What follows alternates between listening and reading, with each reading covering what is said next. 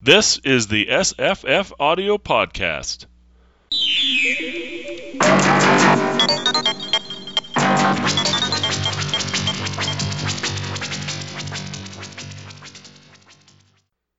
Today's podcast is a reading of Seaton's Aunt by Walter de la Mare. It's read by Mr. Jim Moon of the Hypnagoria podcast. It runs 1 hour 36 minutes, and we will be discussing it afterward. Seaton's Aunt by Walter de la Mare. I had heard rumours of Seaton's aunt long before I actually encountered her. Seaton, in the hush of confidence, or at any little show of toleration on our part, would remark, "My aunt," or "my old aunt, you know," as if his relative might be a kind of cement to an entente cordiale.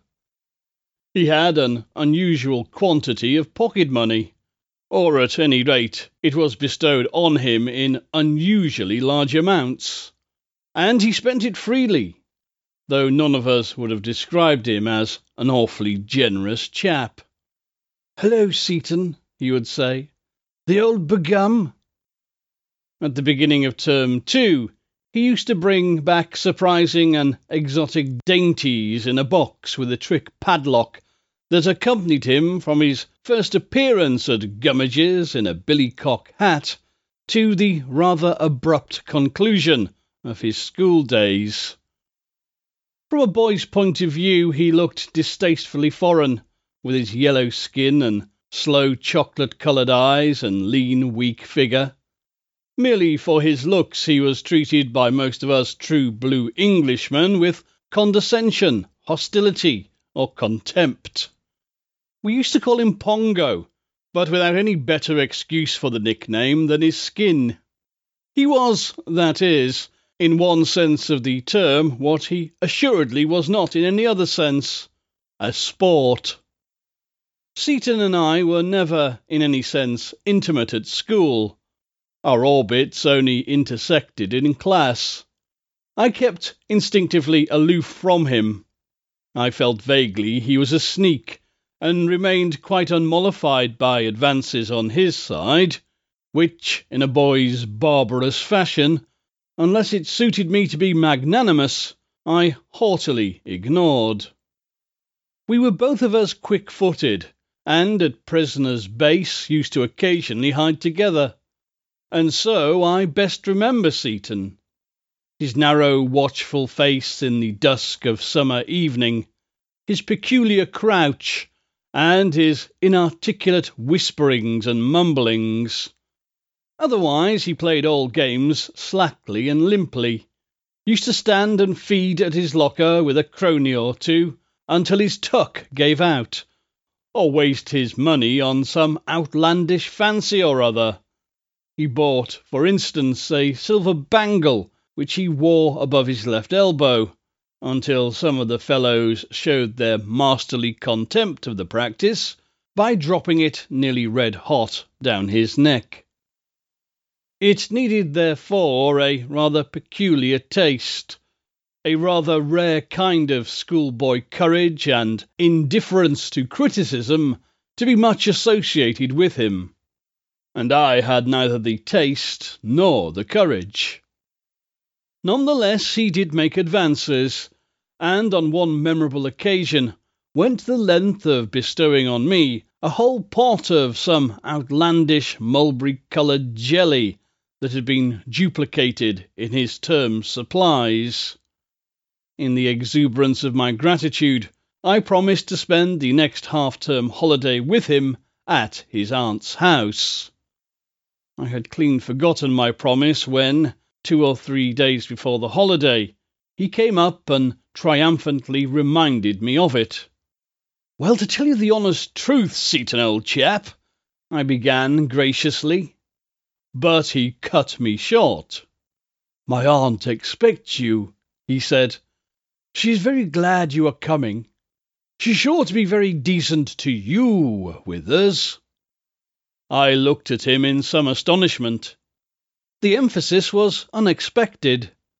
It seemed to suggest an aunt not hitherto hinted at, and a friendly feeling on Seaton's side that was more disconcerting than welcome. We reached his home partly by train, partly by a lift in an empty farm cart, and partly by walking. It was a whole-day holiday, and we were to sleep the night. He lent me extraordinary night gear, I remember. The village street was unusually wide, and was fed from a green by 2 converging roads, with an inn and a high green sign at the corner. About 100 yards down the street was a chemist's shop, Mr. Tanner's. We descended the 2 steps into his dusky and odorous interior to buy, I remember, some rat poison. A little beyond the chemist's was the forge. You then walked along a very narrow path under a fairly high wall, nodding here and there with weeds and tufts of grass, and so came to the iron garden gates, and saw the high flat house beneath its huge sycamore. A coach-house stood on the left of the house, and on the right a gate led into a kind of rambling orchard. The lawn lay away over to the left again, and at the bottom, for the whole garden sloped gently to a sluggish and rushy pond-like stream, was a meadow. We arrived at noon and entered the gates out of the hot dust beneath the glitter of the dark-curtained windows. Seaton led me at once through the little garden gate to show me his tadpole pond, swarming with what, being myself not the least bit of a naturalist, I considered the most horrible creatures, of all shapes, consistencies, and sizes, but with whom Seaton seemed to be on the most intimate of terms. I can see his absorbed face now, as he lay on his heels and fished the slimy things out in his sallow palms. Wearying at last of his pets, we loitered about a while in a nameless fashion. Seaton seemed to be listening, or at any rate waiting, for something to happen, or for someone to come. But nothing did happen, and no one came. That was just like Seaton. Anyhow, the first view I got of his aunt was when, at the summons of a distant gong, we turned from the garden, very hungry and thirsty, to go in to luncheon. We were approaching the house when Seaton suddenly came to a standstill. Indeed, I have always had the impression that he plucked at my sleeve. Something, at least, seemed to catch me back, as it were, as he cried, "Look out, there she is!" She was standing in an upper window which opened wide on a hinge, and at first sight she looked an excessively tall and overwhelming figure. This, however, was mainly because the window reached all but to the floor of her bedroom. She was, in reality, rather an undersized woman, in spite of her long face and big head. She must have stood, I think, unusually still, with eyes fixed on us, though this impression may have been due to Seaton's sudden warning, and to my consciousness of the cautious and subdued air that had fallen on him at the sight of her.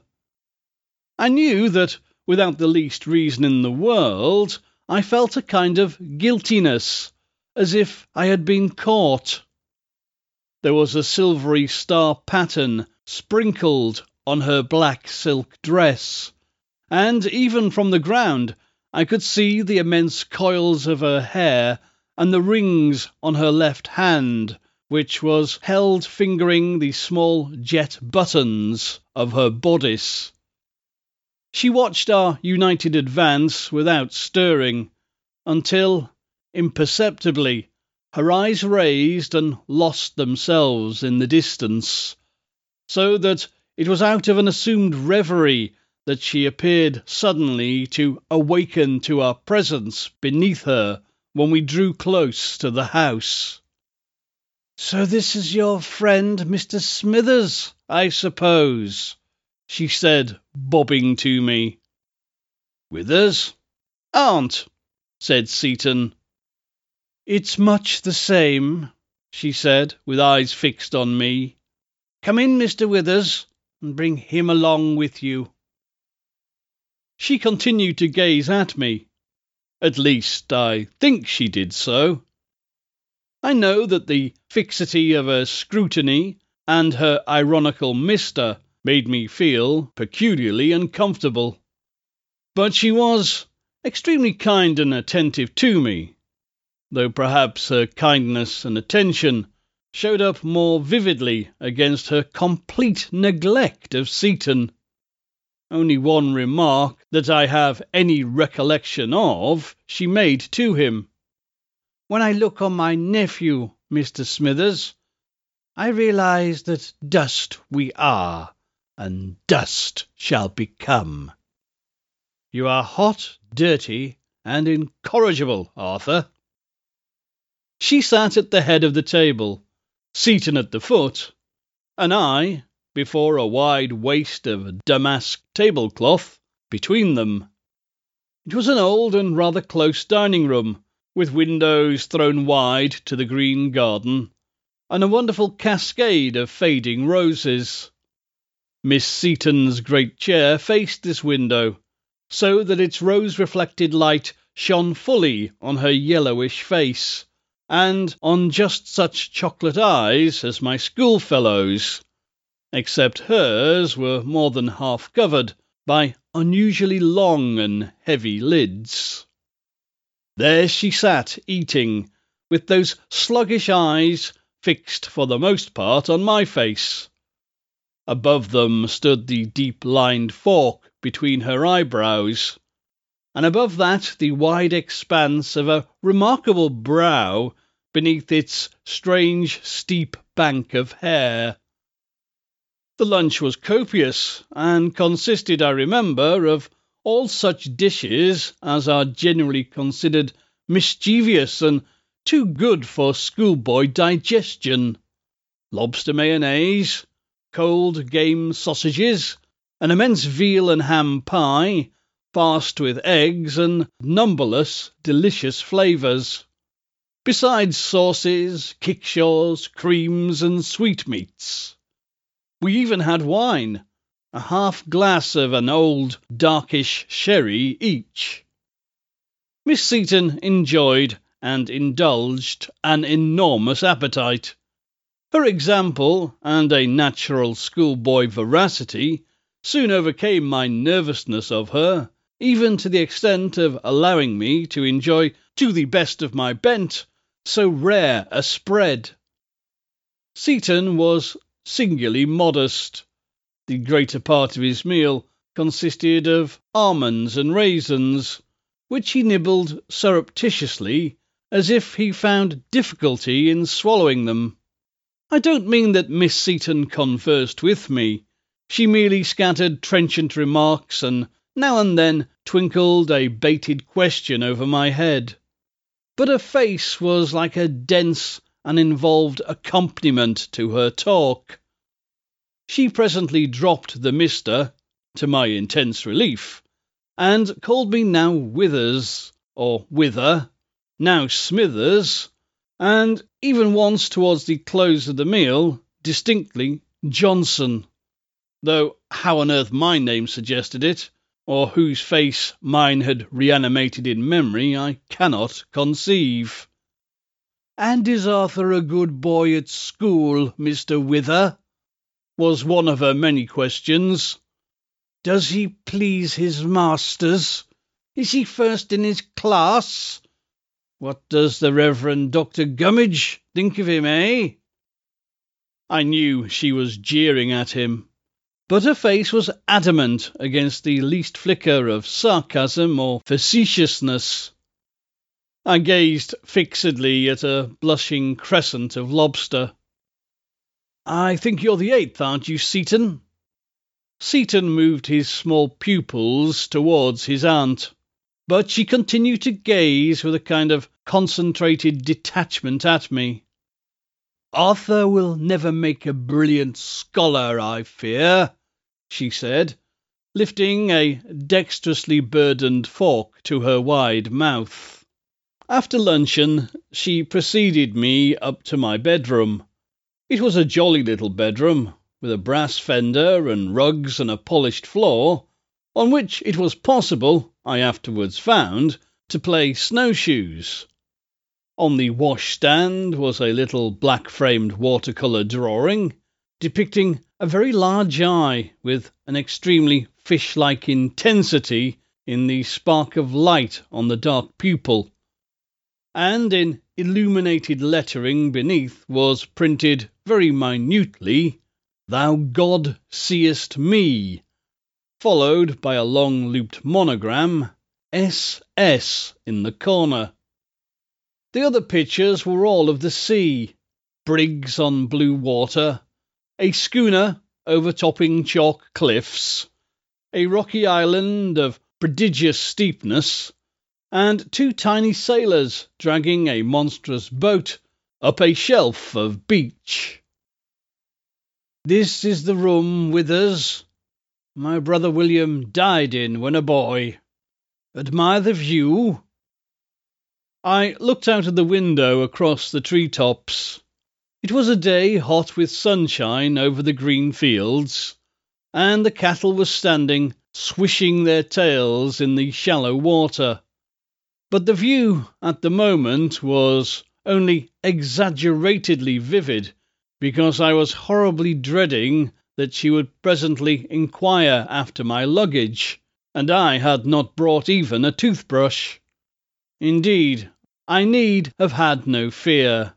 Hers was not that highly civilized type of mind that is stuffed with sharp material details. Nor could her ample presence be described as in the least motherly. "I would never consent to question a schoolfellow behind my nephew's back," she said, standing in the middle of the room. "But tell me, Smithers, why is Arthur so unpopular? You, I understand, are his only close friend." She stood in a dazzle of sun, and out of it her eyes regarded me with such leaden penetration beneath their thick lids that I doubt if my face concealed the least thought from her. "But there," she added very suavely, stooping her head a little, "don't trouble to answer me. I never extort an answer. Boys are queer fish. Brains might perhaps have suggested his washing his hands before luncheon, but not my choice, Smithers. God forbid. And now perhaps you would like to go into the garden again. I cannot actually see from here, but I should not be surprised if Arthur is now skulking behind that hedge." He was. I saw his head come up and take a rapid glance at the windows. "Join him, Mr. Smithers. We shall meet again, I hope, at the tea-table. The afternoon I spend in retirement." Whether or not, Seaton and I had not been long engaged with the aid of two green switches in riding round and round a lumbering old grey horse we found in the meadow, before a rather bunched-up figure appeared, walking along the field path on the other side of the water, with a magenta parasol studiously lowered in our direction throughout her slow progress, as if that were the magnetic needle and we the fixed pole. Seaton at once lost all nerve in his riding. At the next lurch of the old mare's heels he toppled over into the grass, and I slid off the sleek broad back to join him where he stood, rubbing his shoulder and sourly watching the rather pompous figure till it was out of sight. "Was that your aunt, Seaton?" I inquired, but not till then. He nodded. Why didn't she take any notice of us then? She never does. Why not? Oh, she knows all right, without. That's the damn awful part of it. Seaton was the only fellow at Gummidge's who ever had the ostentation to use bad language. He had suffered for it too. But it wasn't, I think, bravado. I believe he really felt certain things more intensely than most other fellows, and they were generally things that fortunate and average people do not feel at all. That peculiar quality, for instance, of the British schoolboy's imagination. I tell you, Withers, he went on moodily, slinking across the meadow with his hands covered up in his pockets, she sees everything, and what she doesn't see, she knows without.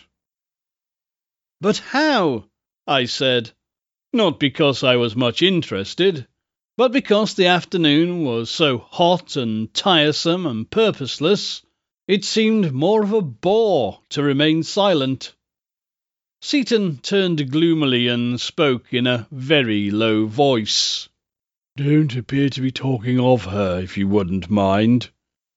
It's because she's in league with the devil. He nodded his head and stooped to pick up a round, flat pebble. I tell you, he said, still stooping, you fellows don't realize what it is. I know I'm a bit close and all that, but so would you be if you had that old hag listening to every thought you think. I looked at him, and then turned and surveyed one by one the windows of the house. Where is your pater? I said awkwardly. Dead ages and ages ago, and my mother too. She's not my aunt by all rights. What is she then? I mean, she's not my mother's sister, because my grandmother married twice, and she's one of the first lot. I don't know what you'd call her, but anyhow, she's not my real aunt. She gives you plenty of pocket money. Seaton looked steadfast at me out of his flat eyes. She can't give me what's mine. When I come of age, half of the whole lot will be mine. And what's more, he turned his back on the house, I'll make her hand over every blessed shilling of it. I put my hands in my pockets and stared at Seaton. Is it much? He nodded. Who told you? He suddenly got very angry. A darkish red came into his cheeks. His eyes glistened, but he made no answer, and we loitered listlessly about the garden until it was time for tea. Seaton's aunt was wearing an extraordinary kind of lace jacket when we sidled sheepishly into the drawing-room together. She greeted me with a heavy and protracted smile, and bade me bring a chair close to the little table. I hope Arthur has made you feel at home, she said, as she handed me my cup in a crooked hand. He doesn't talk much to me, but then I'm an old woman. You must come again with her, and draw him out of his shell. You old snail. She wagged her head at Seaton, who sat munching cake and watching her intently. And we must correspond, perhaps. She nearly shut her eyes at me. You must write and tell me everything behind the creature's back.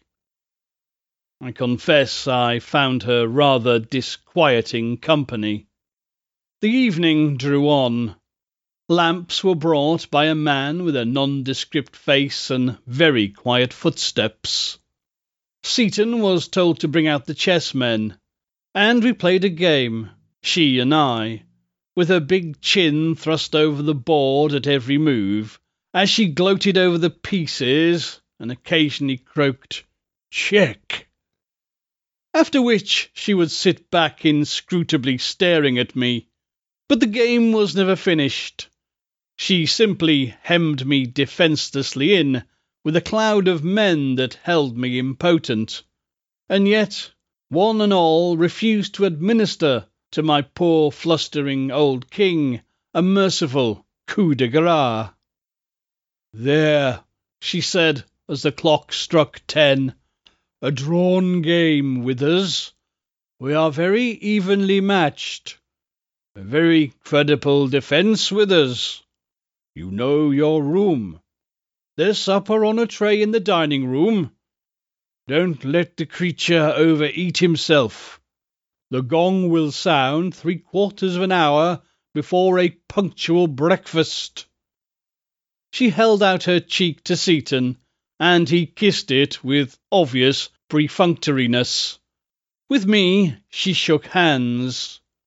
"An excellent game," she said cordially, "but my memory is poor, and—" she swept the pieces helter-skelter into the box. "The result will never be known." She raised her great head far back. "Eh?" It was a kind of challenge, and I could only murmur, "Oh, I was obviously in a hole, you know," when she burst out laughing and waved both of us out of the room. Seaton and I stood and ate our supper, with one candlestick to light us, in a corner of the dining-room. "Well, and how would you like it?" he said very softly, after cautiously poking his head around the doorway. "Like what?" "Being spied on. Every blessed thing you do and think." "I shouldn't like it at all," I said, "if she does." "And yet you let her smash you up at chess." "I didn't let her," I said indignantly. "Well, you funked it then."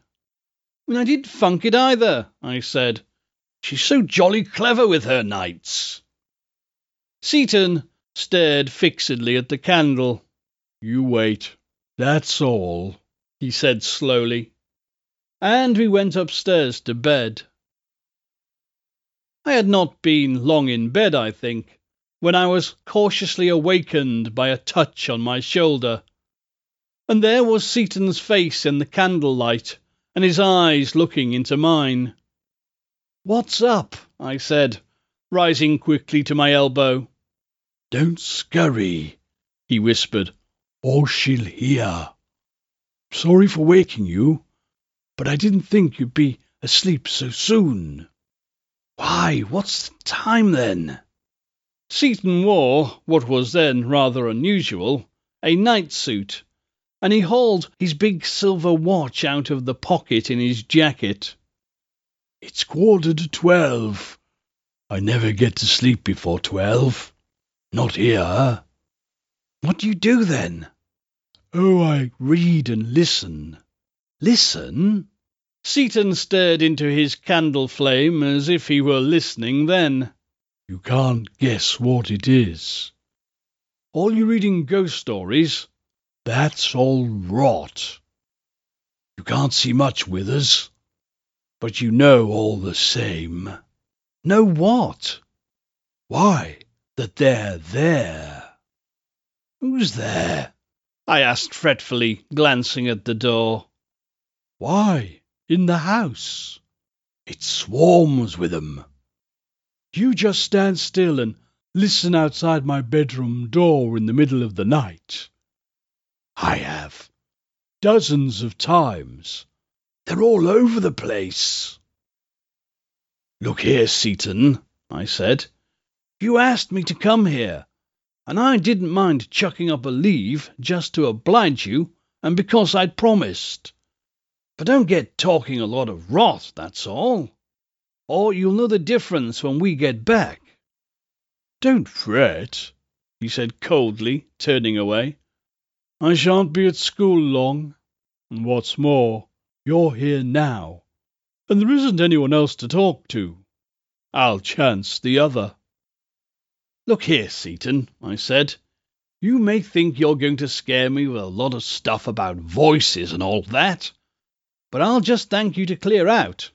Or you may please yourself about pottering about all night. He made no answer.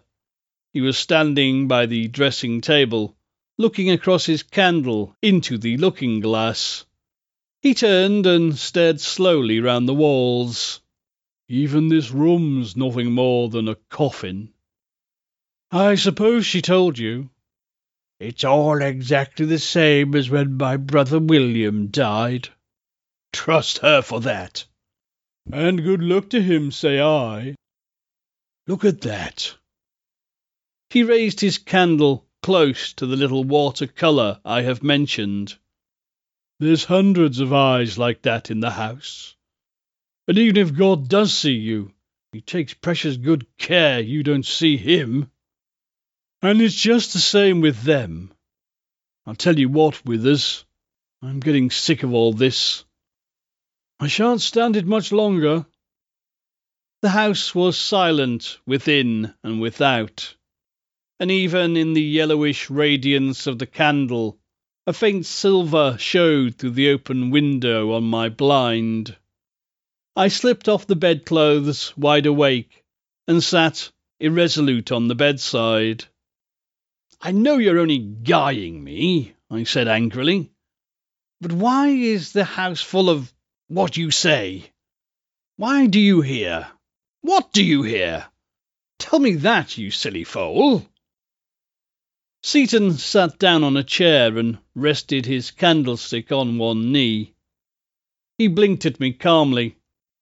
She brings them, he said, with lifted eyebrows. Who? Your aunt? He nodded. How? I told you, he said pettishly. She's in league. You don't know. She as good as killed my mother. I know that. But it's not only her by a long chalk. She just sucks you dry. I know. And that's what she'll do for me, 'cause I'm like her. Like my mother, I mean. She simply hates to see me alive. I wouldn't be like that old she-wolf for £1,000,000.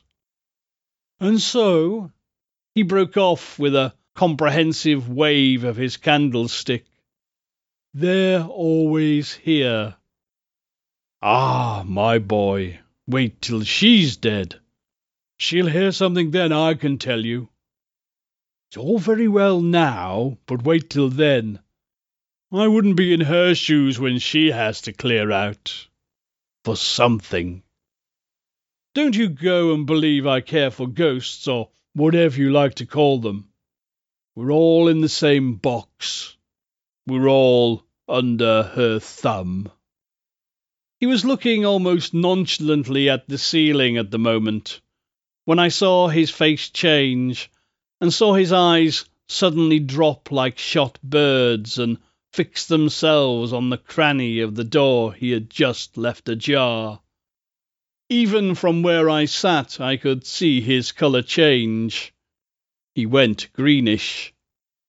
He crouched without stirring, simply fixed. And I, scarcely daring to breathe, sat with creeping skin, simply watching him. His hands relaxed, and he gave a kind of sigh. Was that one? I whispered, with a timid show of jauntiness. He looked round, opened his mouth, and nodded. What? I said.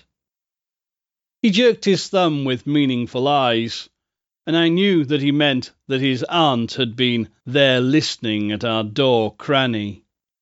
Look here, Seaton, I said once more, wriggling to my feet.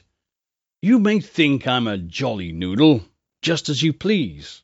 But your aunt has been civil to me and all that, and I don't believe a word you say about her, that's all, and never did. Every fellow's a bit off his pluck at night, and you may think it's a fine sport to try your rubbish on me. I heard your aunt come upstairs before I fell asleep, and I'll bet you a level tanner she's in bed now. What's more, you can keep your blessed ghosts to yourself. It's a guilty conscience, I should think. Seaton looked at me curiously, without answering for a moment. I'm not a liar, Withers, but I'm not going to quarrel either. You're the only chap I care a button for, or at least you're the only chap that's ever come here.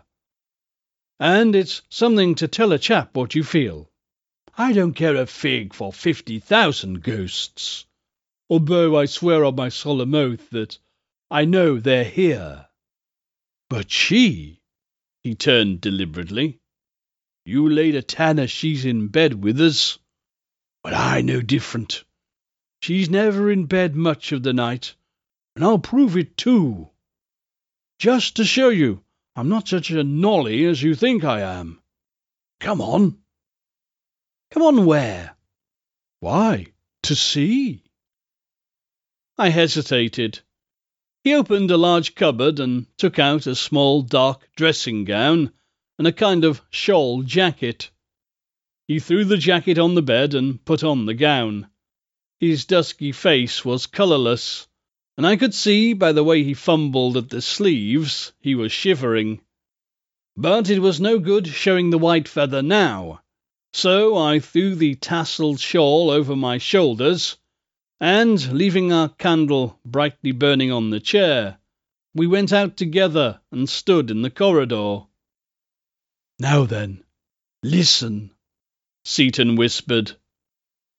We stood leaning over the staircase. It was like leaning over a well, so still and chill the air was all around us. But presently, as I suppose happens in most old houses, began to echo and answer in my ears a melody of infinite small stirrings and whisperings. Now, out of the distance, an old timber would relax its fibres, or a scurry dine away behind the perishing wainscot. But amid and behind such sounds as these, I seemed to begin to be conscious, as it were, of the lightest of footfalls, sounds as faint as the vanishing remembrance of voices in a dream. Seaton was all in obscurity, except his face.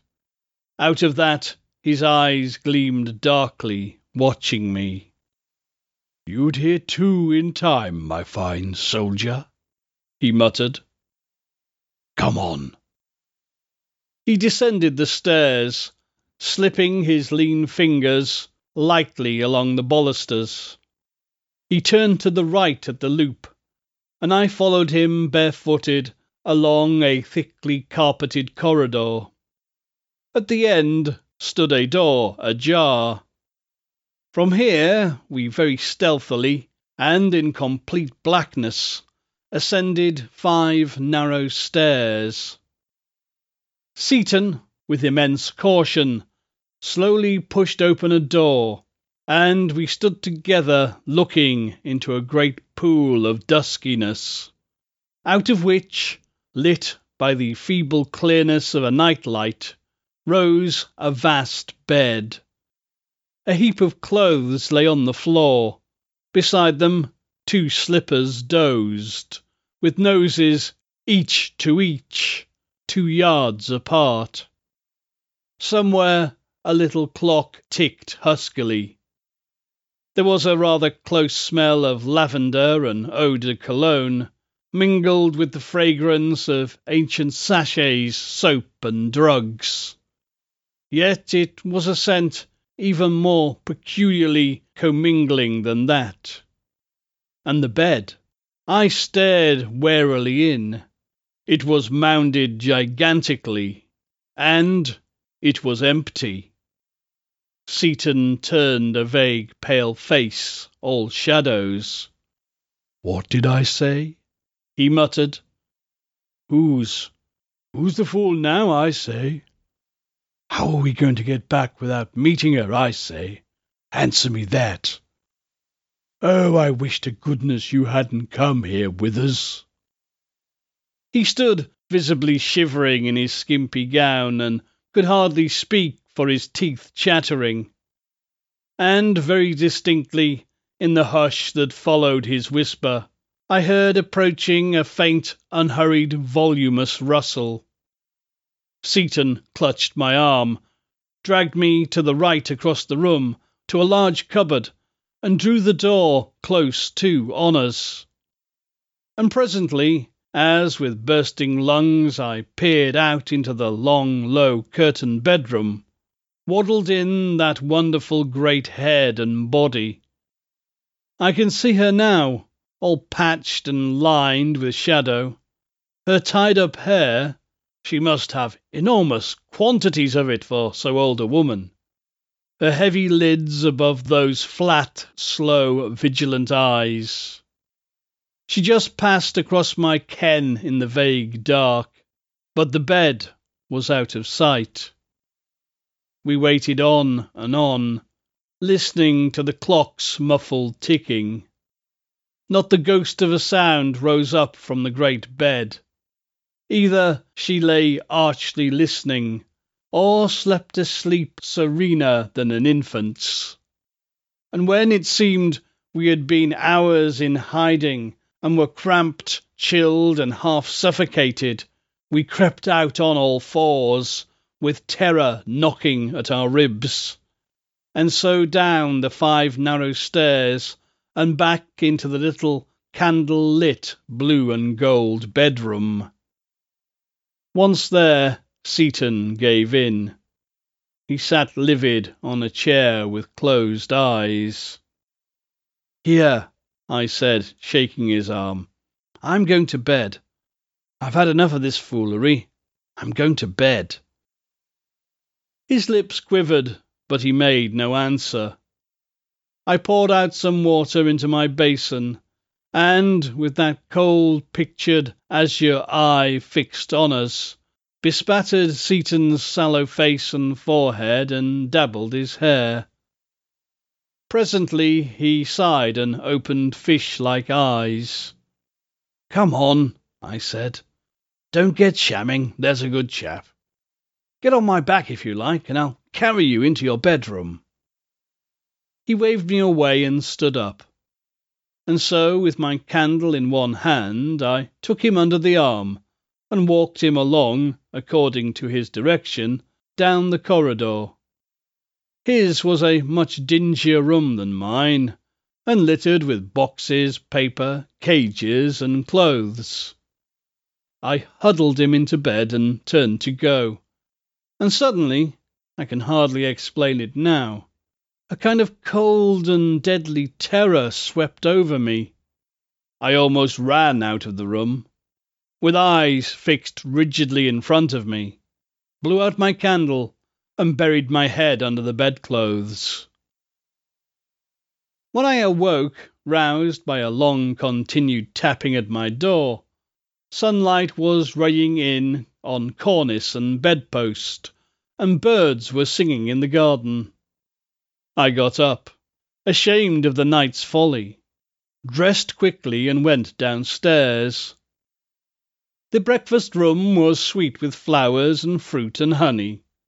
Seaton's aunt was standing in the garden besides the open French window, feeding a great flutter of birds. I watched her for a moment unseen. Her face was set in a deep reverie beneath the shadow of a big loose sun hat. It was deeply lined, crooked, and, in a way I can't describe, fixedly vacant and strange. I coughed, and she turned at once with a prodigious smile to inquire how I had slept. And in that mysterious way by which we learn each other's secret thoughts without a sentence spoken, I knew that she had followed every word and movement of the night before, and was triumphing over my affected innocence and ridiculing my friendly and too easy advances. We returned to school, Seaton and I, lavishly laden, and by rail all the way. I made no reference to the obscure talk we had had, and resolutely refused to meet his eyes or take up the hints he let fall. I was relieved, and yet I was sorry to be going back, and strode on as fast as I could from the station, with Seaton almost trotting at my heels. But he insisted on buying more fruit and sweets, my share of which I accepted with a very bad grace. It was uncomfortably like a bribe, and, after all, I had no quarrel with his rum old aunt, and hadn't really believed half the stuff he had told me. I saw as little of him as I could after that. He never referred to our visit or resumed his confidences, though in class I would sometimes catch his eye fixed on mine, full of a mute understanding, which I easily affected not to understand. He left Gummidge's, as I have said, rather abruptly, though I never heard of anything to his discredit, and I did not see him or have any news of him again till by chance we met one summer afternoon in the Strand. He was dressed rather oddly in a coat too large for him and a bright silky tie, but we instantly recognised one another under the awning of a cheap jeweller's shop. He immediately attached himself to me and dragged me off, and not too cheerily, to lunch with him at an Italian restaurant nearby. He chattered about our old school, which he remembered only with dislike and disgust, told me cold-bloodedly of the fate of one or two of the old fellows who had been among his chief tormentors, insisted on an expensive wine and the whole gamut of the rich menu, and finally informed me, with a good deal of niggling, that he had come up to town to buy an engagement ring. And of course, "How is your aunt?" I inquired at last. He seemed to have been awaiting the question. It fell like a stone into a deep pool. So many expressions flitted across his long, un-English face. "She's aged a good deal," he said softly, and broke off. "She's been very decent," he continued presently after, and paused again. "In a way." He eyed me fleetingly. "I dare say you heard that she, that is, we, had lost a good deal of money."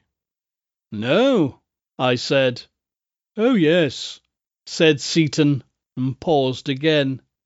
And somehow, poor fellow, I knew, in the clink and clatter of glass and voices, that he had lied to me, that he did not possess, and never had possessed, a penny beyond what his aunt had squandered on his too ample allowance of pocket money. "And the ghosts?" I inquired quizzically. He grew instantly solemn, and though it may have been my fancy, slightly yellowed. "But you are making game of me, Withers," was all he said. He asked for my address, and I rather reluctantly gave him my card. "Look here, Withers," he said, as we stood in the sunlight on the thronging curb, saying good-bye. "Here I am, and it's all very well. I'm not perhaps as fanciful as I was, but you are practically the only friend I have on earth, except for Alice. And there, to make a clean breast of it, I'm not sure that my aunt cares much about my getting married. She doesn't say so, of course. You know her well enough for that." He looked sidelong at the rattling, gaudy traffic. "What I was going to say is this. Would you mind coming down? You needn't stay the night unless you please, though, of course, you know you'd be awfully welcome.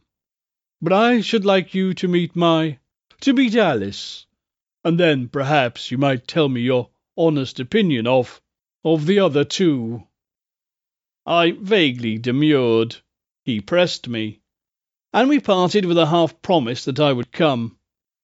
He waved his ball-topped cane at me, and ran off in his long jacket after a bus. A letter arrived soon after, in his small, weak handwriting, giving me full particulars regarding to route and trains. And, without the least curiosity even, perhaps with some little annoyance that chance should have thrown us together again, I accepted his invitation and arrived one hazy midday at his out-of-the-way station to find him sitting on a low seat under a clump of double hollyhocks awaiting me. His face looked absent and singularly listless, but he seemed, none the less, pleased to see me. We walked up the village street, past the little dingy apothecaries and the empty forge, and, as on my first visit, skirted the house together, and, instead of entering by the front door, made our way down the green path into the garden at the back. A pale haze of cloud muffled the sun. The garden lay in a grey shimmer. Its old trees, its snapdragoned, faintly glittering walls. But there seemed now an air of neglect, where before all had been neat and methodical. There was a patch of shallowly dug soil, and a worn-down spade leaning against a tree. There was an old broken wheelbarrow. The goddess of neglect was there. "You ain't much of a gardener, Seaton," I said, with a sigh of ease. "I think, do you know, I like it best like this," said Seaton. "We haven't any gardener now, of course. Can't afford it." He stood staring at his little dark square of freshly turned earth.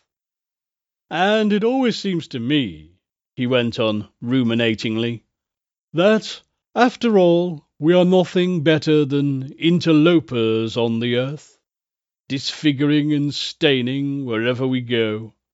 I know it's shocking blasphemy to say so, but then it's different here, you see. We are farther away." "To tell you the truth, Seaton, I don't quite see," I said. "But this isn't a new philosophy, is it? Anyhow, it's a precious beastly one." "It's only what I think," he replied, with his odd, old, stubborn meekness.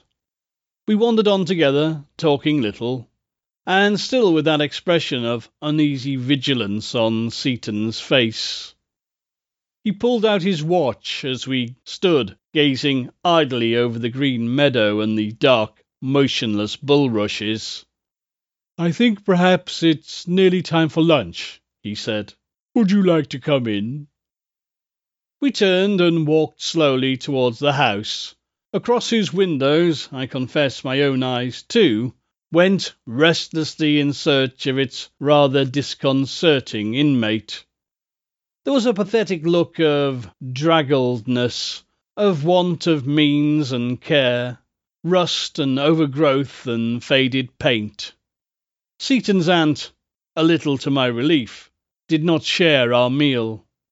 Seaton carved the cold meat, and dispatched a heaped-up plate by the elderly servant for his aunt's private consumption.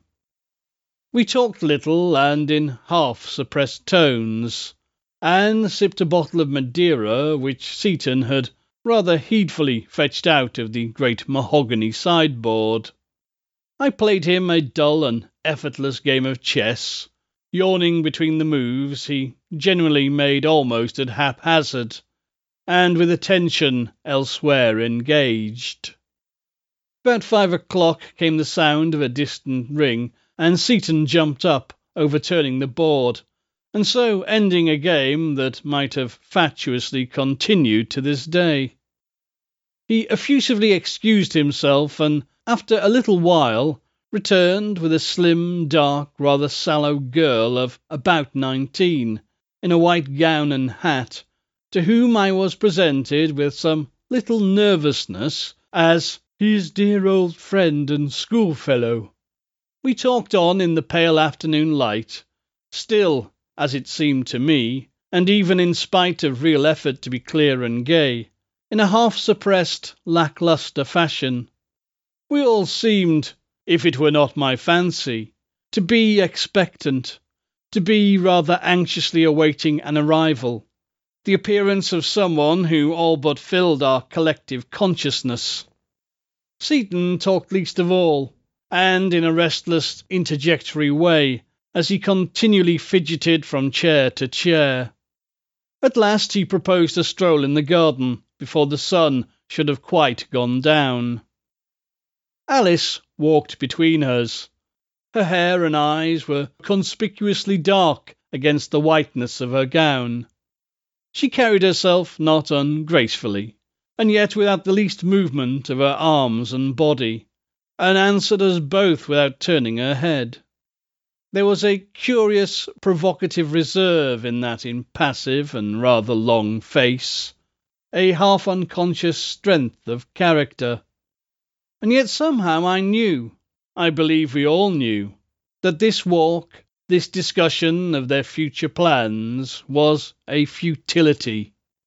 I had nothing to base such a cynicism on, except only a vague sense of oppression, the foreboding remembrance of the inert, invincible power in the background, to whom optimistic plans and love-making and youth are as chaff and thistledown. We came back, silent in the last light. Seaton's aunt was there, under an old brass lamp. Her hair was as barbarously massed and curled as ever.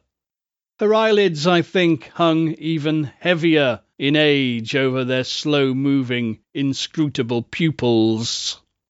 We filed in softly out of the evening, and I made my bow. "In this short interval, Mr. Withers," she remarked amiably, "you have put off youth, put on the man. Dear me, how sad it is to see the young days vanishing. Sit down. My nephew tells me you met by chance, or act of Providence, shall we call it, and in my beloved Strand. You, I understand, are to be best man. Yes, best man. Or am I divulging secrets?" She surveyed Arthur and Alice with overwhelming graciousness. They sat apart on two low chairs and smiled in return. "And Arthur? How do you think Arthur is looking?" "I think he looks very much in need of a change," I said deliberately. "A change? Indeed." She all but shut her eyes at me, and with an exaggerated sentimentality shook her head. "My dear Mr. Withers, are we not all in need of a change in this fleeting world?" She mused over the remark like a connoisseur. "And you," she continued, turning abruptly to Alice, "I hope you have pointed out to Mr. Withers all my pretty bits." "We walked round the garden," said Alice, looking out of the window. "It is a very beautiful evening." "Is it?" said the old lady, starting up violently. "Then on this very beautiful evening we shall go into supper. Mr. Withers, your arm. Arthur, bring your bride." I can scarcely describe with what curious ruminations I led the way into the faded, heavy-aired dining-room, with this indefinable old creature leaning weightily on my arm, the large flat bracelet on the yellow-laced wrist. She fumed a little, breathed rather heavily, as if with an effort of mind rather than of body, for she had grown much stouter, and yet little more proportionate. And to talk into that great white face so close to mine was a queer experience in the dim light of the corridor, and even in the twinkling crystal of the candles. She was naive, appallingly naive. She was sudden and superficial. She was even arch, and all these in the brief, rather puffy passage from one room to the other, with these two tongue-tied children bringing up the rear. The meal was tremendous. I have never seen such a monstrous salad, but the dishes were greasy and overspiced, and were indifferently cooked. One thing only was quite unchanged. My hostess's appetite was gargantuan as ever. The old solid candelabra that lighted us stood before her high-backed chair. Seaton sat a little removed, with his plate almost in darkness. And throughout this prodigious meal his aunt talked, mainly to me, mainly at Seaton, with an occasional satirical courtesy to Alice, and muttered explosions of directions to the servant. She had aged, and yet, if it be not nonsense to say so, seemed no older. I suppose to the pyramids a decade is but the rustling down of a handful of dust.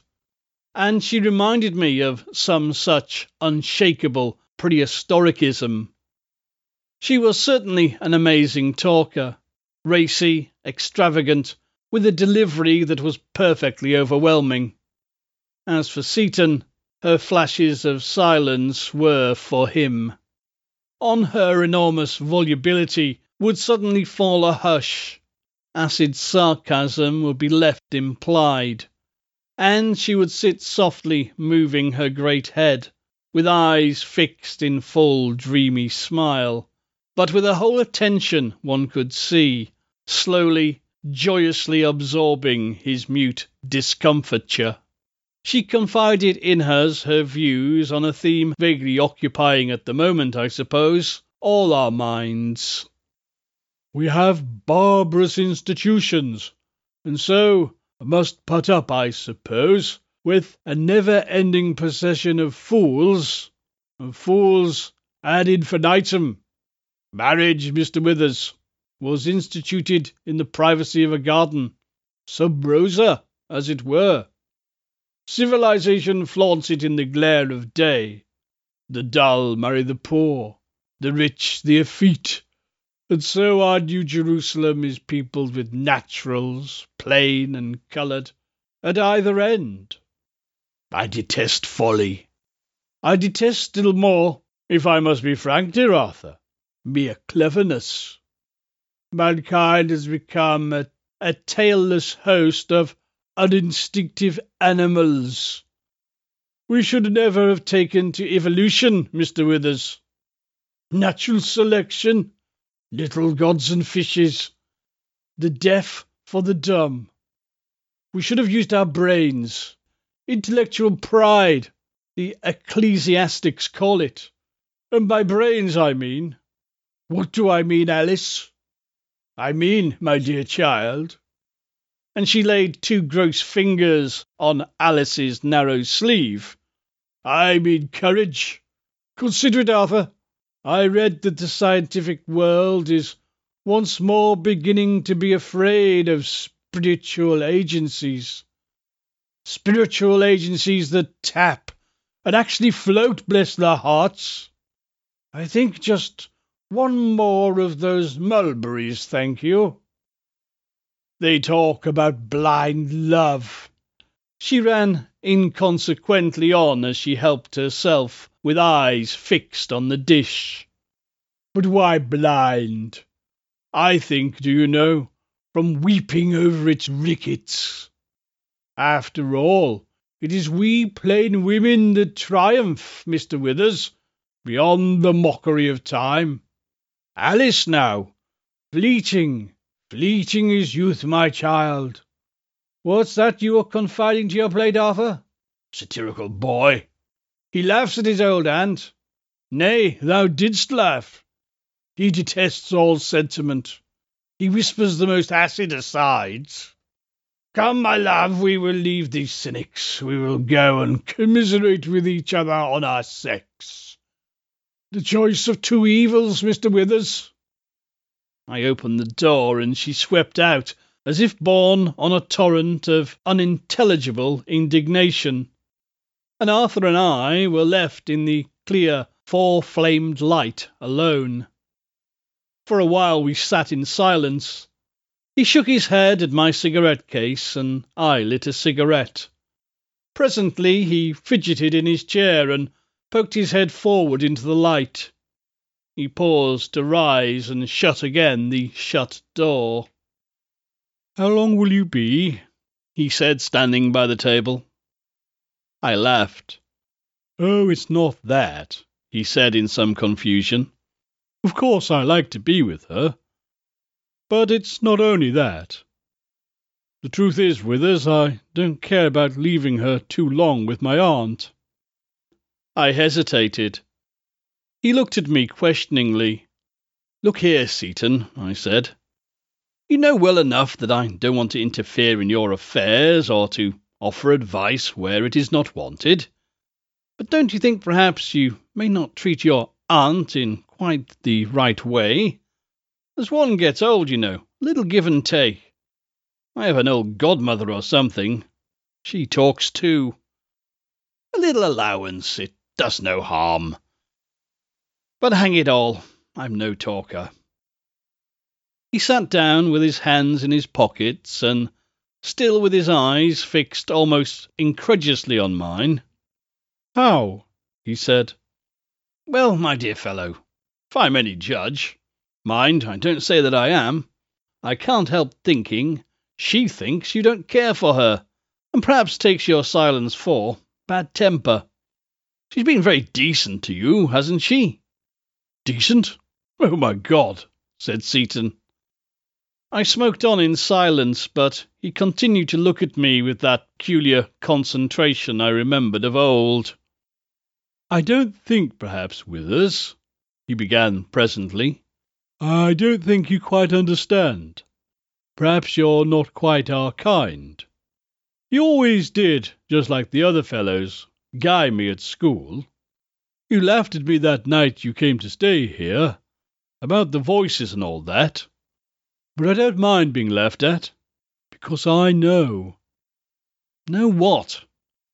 It was the same old system of dull question and evasive answer.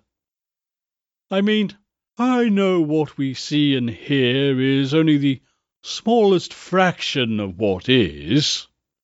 I know she lives quite out of this. She talks to you, but it's all make-believe. It's all a parlour game.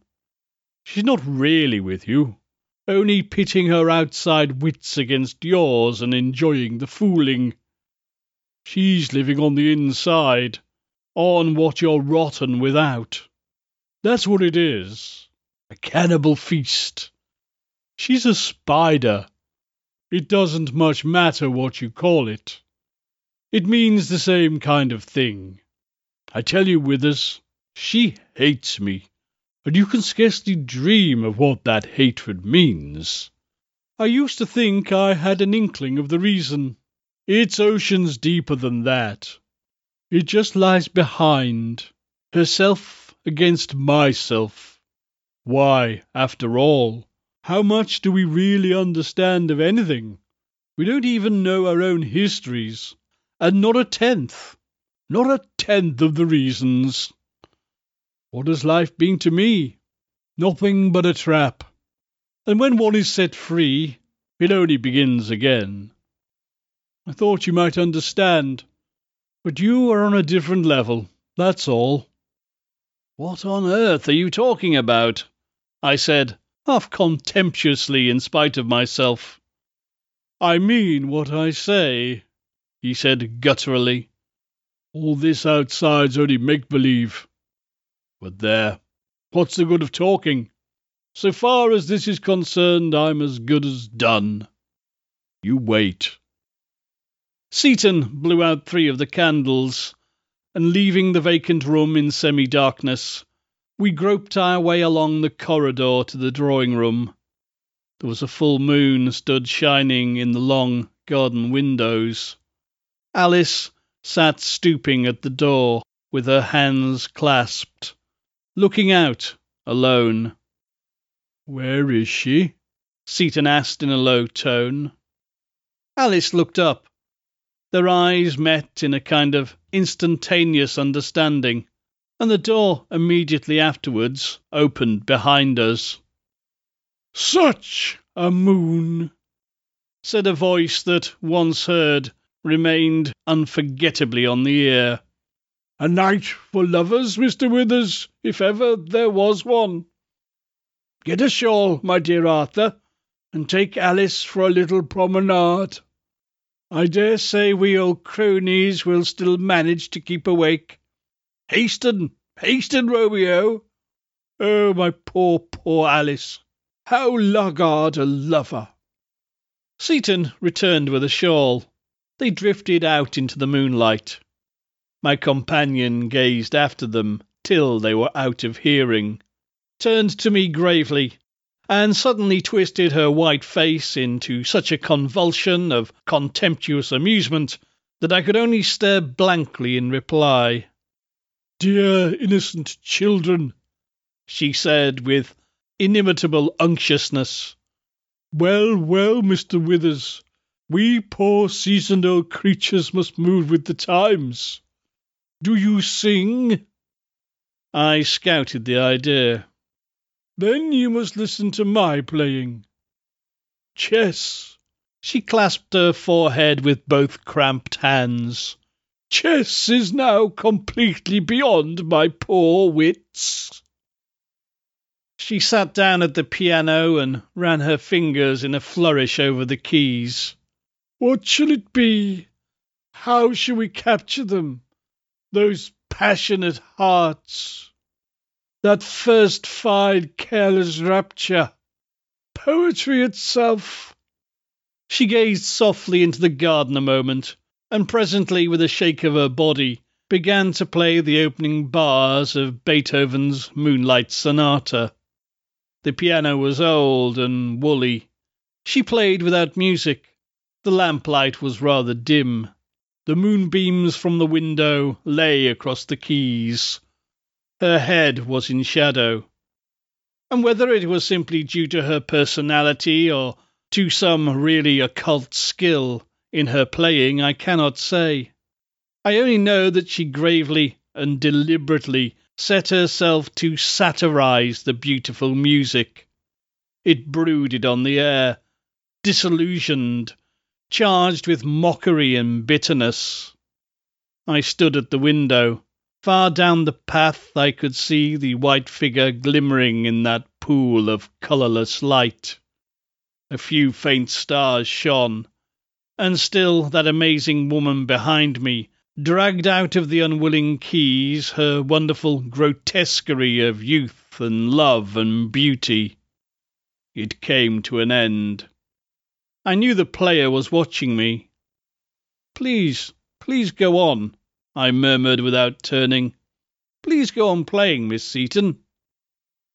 No answer was returned to my rather fluttering sarcasm, but I knew in some indefinable way that I was being acutely scrutinized, when suddenly there followed a procession of quiet, plaintive chords which broke at last softly into the hymn, "A few more years shall roll." I confess it held me spellbound. There is a wistful, strained, plangent pathos in the tune, but beneath those masterly old hands it cried softly and bitterly the solitude and desperate estrangement of the world. Arthur and his lady-love vanished from my thoughts. No one could put into a rather hackneyed old hymn-tune such an appeal who had never known the meaning of the words. Their meaning, anyhow, isn't commonplace.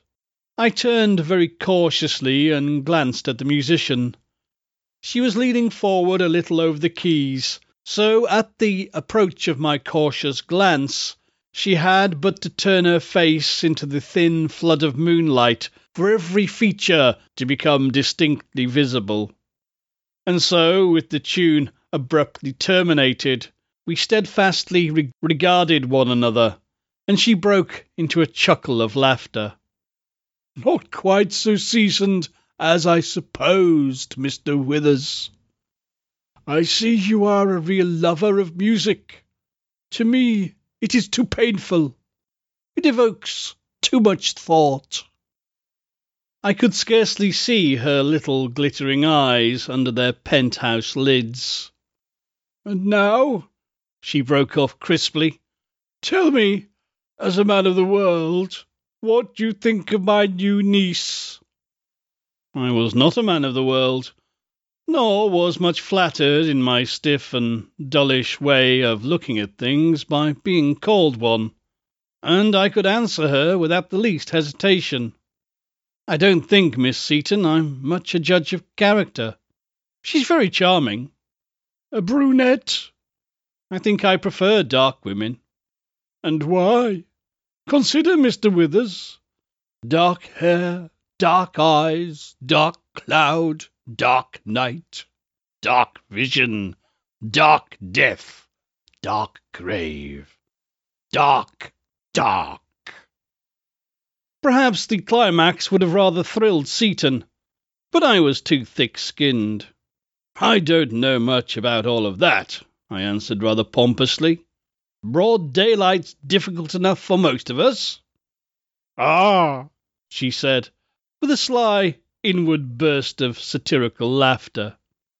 "And I suppose," I went on, a little nettled, "it isn't the actual darkness one admires.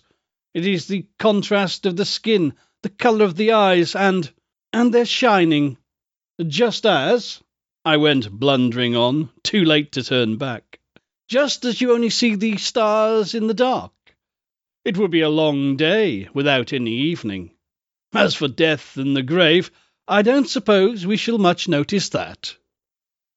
Arthur and his sweetheart were slowly returning along the dewy path. "I believe in making the best of things." "How very interesting," came the smooth answer. "I see you are a philosopher, Mr. Withers." As for death and the grave, I don't suppose we shall much notice that.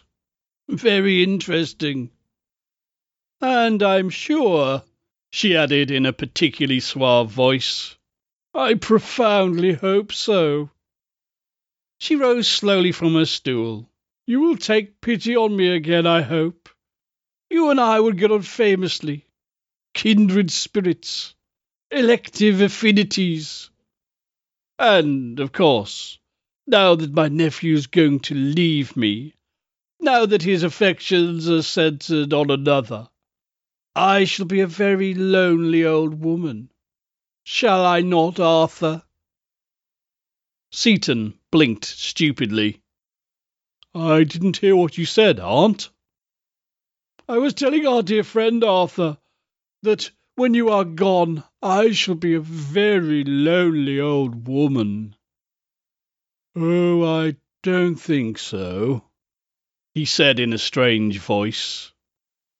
"He means, Mr. Withers, he means, my dear child," she said, sweeping her eyes over Alice. "He means that I shall have memory for company, heavenly memory, the ghosts of other days. Sentimental boy. Did you enjoy our music, Alice? Did I really stir that youthful heart? Oh, oh, oh," continued the horrible old creature. "You billers and cooers, I have been listening to such flatteries, such confessions. Beware, beware, Arthur. There's many a slip." She rolled her little eyes at me. She shrugged her shoulders at Alice, and gazed an instant stonily into her nephew's face. I held out my hand. Good night, she cried. "He that fights and runs away. Ah, good night, Mr. Withers. Come again soon." She thrust out her cheek at Alice, and we all three filed slowly out of the room. Black shadow darkened the porch and half the spreading sycamore. We walked without speaking up the dusty village street. Here and there a crimson window glowed. At the fork of the high road I said good-bye. But I had hardly taken more than a dozen paces when a sudden impulse seized me. "Seaton!" I called. He turned in the moonlight. "You have my address?" If by any chance, you should care to spend a week or two in town between this and the day, we would be delighted to see you." "Thank you, Withers. Thank you," he said in a low voice.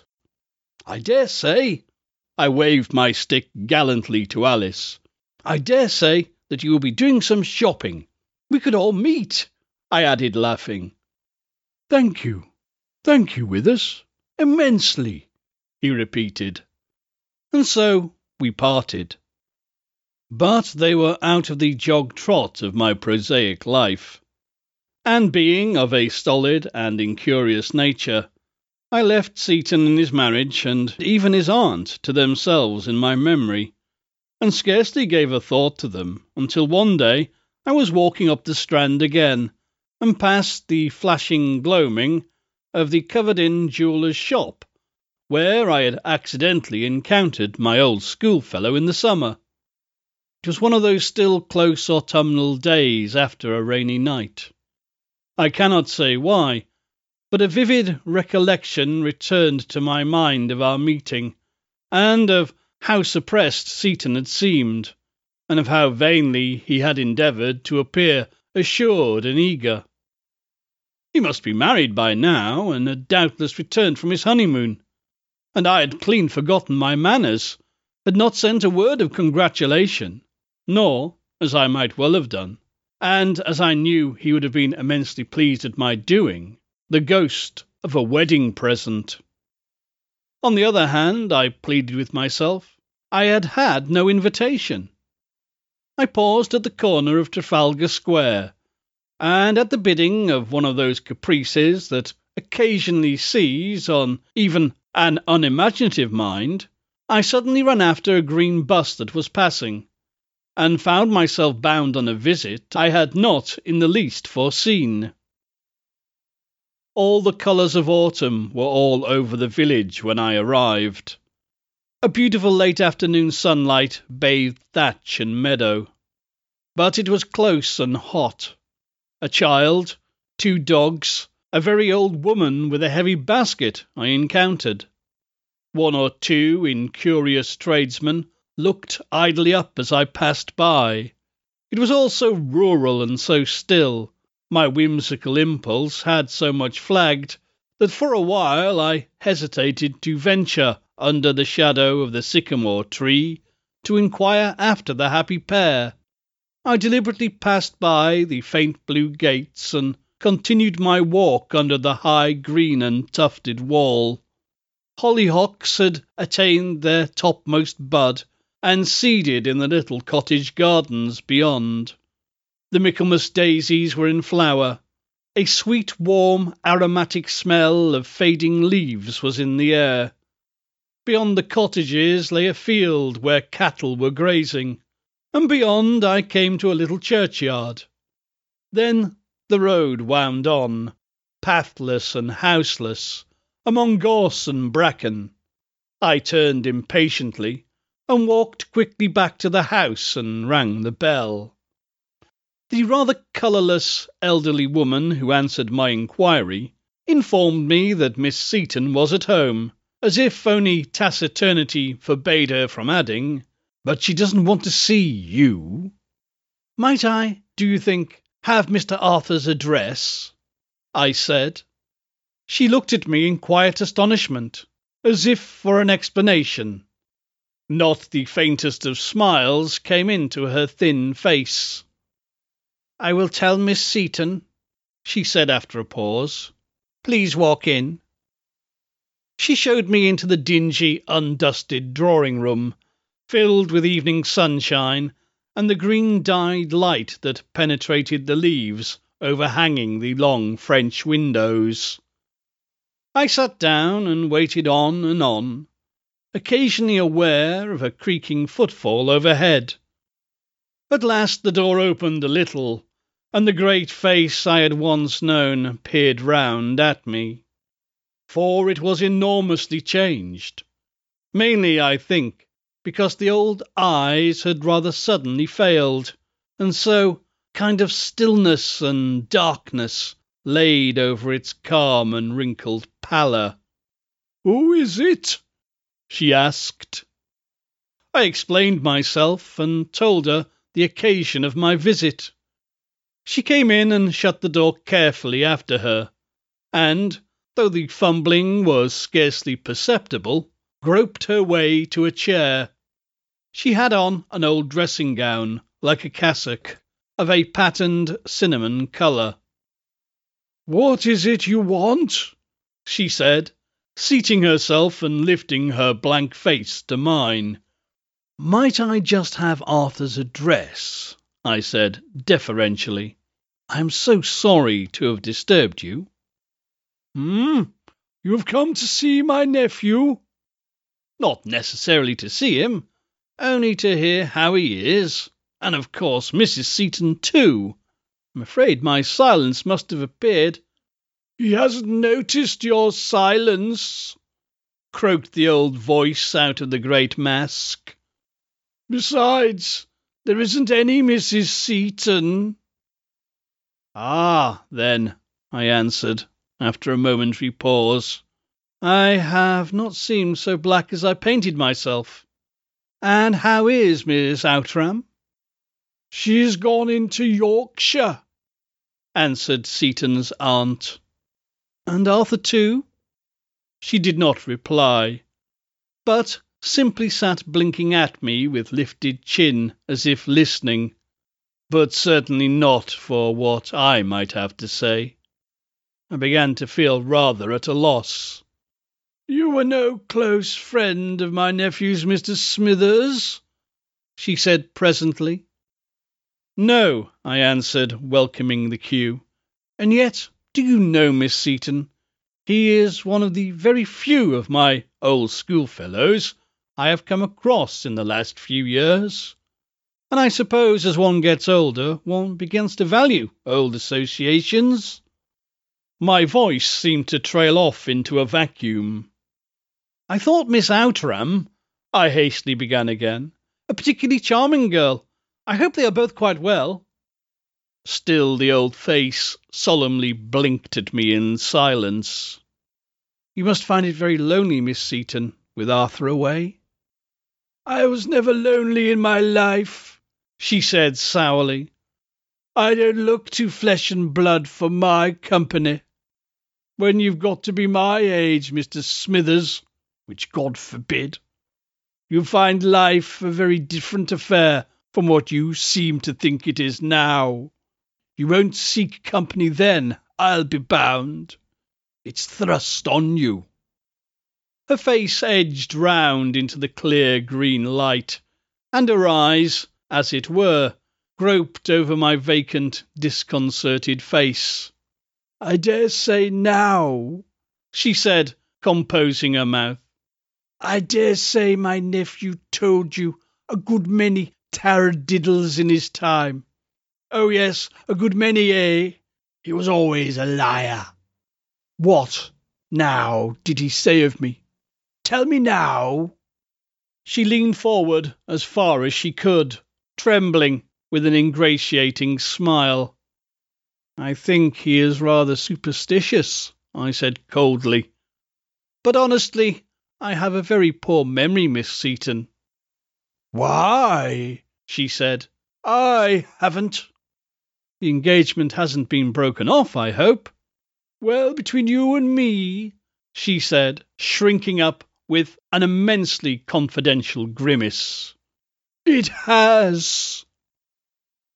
"I'm sure I'm very sorry to hear it. And where is Arthur?" "Eh?" "Where is Arthur?" We faced each other mutely along the dead, old, bygone furniture.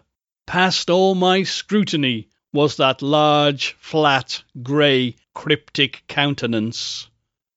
And then suddenly our eyes for the first time really met.